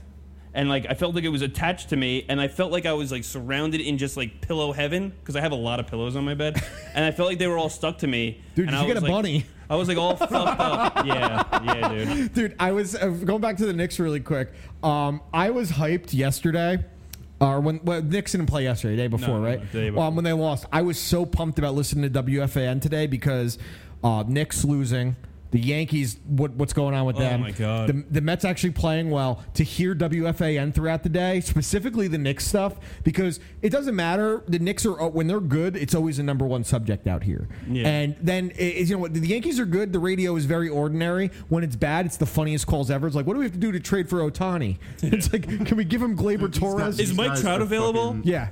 Outrageous. Like, listen, this is what it is. Dude, the Yankees lineup today was brutal. They did this experiment with the fucking with bringing Boone in and relying solely on analytics. There's not a real fucking coach in that dugout. There's no glue on the team. Marcus Timms, he played for the team a couple of years back. Pretty good. He was okay. Good utility player. But he's not. Andujar was a fucking rookie of the year. Yeah, he was finished second to Ohtani. And they fucking let him sit on the shelf for as long as they did. And then he didn't get to play at all last year. They didn't get to play at all last year. He didn't get to fucking play at the beginning of this year. And this guy... He's warming up, though. That's why hit his first home run the other day. Did you see what their outfield is today? Yeah, it was Andujar, fucking Gardner, and Frazier. And Judge DHing because they're trying to keep him healthy. But they benched Stanton and Torres today. The lineup... Which doesn't make any sense. Torres has two fucking errors in two games. His field... Yeah, he had two errors in one inning. With fucking... with Giancarlo, he's out, he misses almost a month. And then they bring him back. They let him he's play not hitting anything game, now. And then they're like, okay, we're going to rest him. Yeah. Put him back out. Rest him again. Fuck isn't he in left field ever? Stanton, because he can't play it anymore. I know, but he can. No, he can't. But he can't. That's the thing. He can't. Like, every time they put him in the outfield, he gets hurt. Yeah. And literally hamstring. It's always something. The same thing is going to happen with Judge. They're not built like baseball players. They're built like linebackers. The problem start, stop. They have fucking 3 DHs. Yeah. That's the big problem. Yeah, well, get Gary Sanchez out of here. And it sucks because I like Higashioka, but it's clear since he became the starter, he's not hitting as much. They should have never got rid of Romine. Romine was I agree with that, actually. And you know what he did? He called a good fucking and he was game. hot. And the only, McCann was here, right? McCann wasn't never a great lived up hitter. To his contract. He never lived up to his contract. Leader. When the pitchers pitched for fucking McCann. Oh yeah, and if a batter was showing up to the pitcher, he blocked the lane. You go to the games, right? Who's the first guy on the field? It was McCann. Brian McCann every time. And he was with his pitcher that day. Yep. And they were just fucking tossing the ball around, talking. McCann was a really good player. Good player. He was like what they needed. Well, that's the thing. They don't have the Yankees don't have a. But Romine had a little shades of that where he's going to come in. Fiery. But he was clutch too. Romine was clutch. For sure. Higashioka's not a bad catcher. He's he calls a great. He calls a better game. I wouldn't have a problem with that if you got a guy that can fucking call a good game. It's a good backstop that's not letting fucking pass balls happen. Why isn't Gary Sanchez taking reps at first or anything? They're not even entertaining the fact. Apparently they did try it, and he has no ability. He's a liability. He can't bend over. And what do you do with your catcher? You have to fucking bend over the whole time. But you know what's going to happen is he's going to go to another team and someone's going to figure it out. That's the thing. Like probably when I say he's a DH, if he's getting regular at bats, he's going to heat up and he's going to fucking hit some bombs. Even if he's just a bat and he hits 210 but hits 38 home runs, you'll take it in today's game. But if you're not going to play him in every game. Then you're not. That's why I was never for trading for Stanton. I know he was coming off an MVP, but the thing is, you don't need 3 DHs. The thing is that with the Yankees, they should have just got Bryce. If they were gonna get a big outfielder, they should have just fucking went out and bought Bryce. Bryce Harper. See, the thing is, lefty. That when these guys they brought this ragtag lineup in a couple years ago or whatever. We're gonna just hit more home runs than anyone. After they went to the ALDS or whatever. Yeah, the Baby Bombers. The Baby Bombers. The first year with Judge. Then they fired Girardi after a great season. Yeah, a team that wasn't supposed to do because he didn't get along with Gary Sanchez. Game 7 of the fucking ALCS. Yes, against the eventual. Let him go. And against the eventual World Series because champions. he wasn't a yes man. They bring Boone in, right, and he gets a ragtag thing of players, right? Guys you never heard of his first 2 years. Yeah, and you know what? These guys were hungry. Gleyber Torres, Andujar, fucking. Then you get Gio Urshela, and you get LeMahieu. Jordan Montgomery pitching pretty well. Yeah, Jordan Montgomery, Luis Severino's pitching out of his mind. You're still getting big hits from Brett Gardner. And you're right there as the best baseball team the next 2 years after that. But now these guys aren't fucking hungry anymore. LeMahieu got his big contract, and I'm not saying he's going to come back. He's going to come back around. LeMahieu. He's going to come back I would around. think so. But his on base is still there. Yeah, but everything else, like Gio Urshela, you see shades of him coming around. But Gleyber Torres is declining. Well, Andujar, Gio is definitely nursing a knee injury, and Clint Frazier, they fucked him up too by fucking putting him in and out. I think Clint Frazier, his attitude is a problem, and he doesn't get the right coaching because he's a cunt. He's a cunt. Well, when he was tearing up like the fucking minor leagues, and he had the fastest bat swing in the league, and but every time he's come up, it's like he has a stretch, and then he sucks. He couldn't play the field. He got good in the field. Well, what happened was he came up and he made two errors in like 3 games. Oh, he was a horrific outfielder. He was great last year. He was a Gold Glove contender last year for sure. So then, like, you're thinking, okay, this kid's got something. Then in and out of the lineup, they just he's played a lot this year and he's hitting 150. Yeah. Like he just hasn't figured it out this year. And there's a lot, and it's not just him. It's around the league right now. They did something in the baseballs. The pitchers are. I can't wait for Josh Donaldson to fucking out everybody. I can't wait for someone to, because I mean there's certain guys I watch, and one of them he's out with Tommy John now on the Dodgers, Dustin May. I feel like, and when they throw the baseball, it moves like a wiffle ball, and I'm like, that ain't normal. Like I know it's great to think, and we know guys throw harder than ever. That has nothing to do with putting some kind of substance on it, but the spin rates is crazy, and, dude. And I love him. He's an amazing pitcher. Garrett Cole's one of them. He went to Houston, who was all these guys went there. Besides the stealing signs, all of a sudden their spin rates were going crazy. Guys that were like journeyman pitchers, like Garrett Cole. Bauer called them all. Yeah, out. Bauer called, and Bauer does it too. Most of these guys do it, unless their the only time you won't see guys doing that is if their velocity is getting a little bit better. But when their spin rate's going, and that text came out with Garrett Cole, there was a guy in the Angels, part of their pitching staff, that got caught selling some kind of concoction to the pitchers. Yeah. And he released text message screenshots of Garrett Cole saying, "Hey, I need some of that stuff." Like it doesn't bother me as much because you remember. I think that they're allowed to do it against the Astros and Yankees because they've both been. Yep. I think Boston got a pass for whatever reason. Dude, every team was doing it. Every team was doing it. The Yankees were doing it. That's why the Yankees suck this year. Is they're allowed to use the fucking jizz substance. And the other question here is, after the Astros got caught, are teams avoiding doing this as much? What the Astros did. Maybe that's why offense is the worst it's been since 1968. Maybe. All right, guys, we got to wrap this up. This was episode, I don't even remember, of You Watch, I Listen. 146 or 7. I think it's 148. Maybe 147, 148, whatever. Local 147? Local 140, yes, exactly. So we will see you guys next week. Thank Michael. Thank you. Later, guys.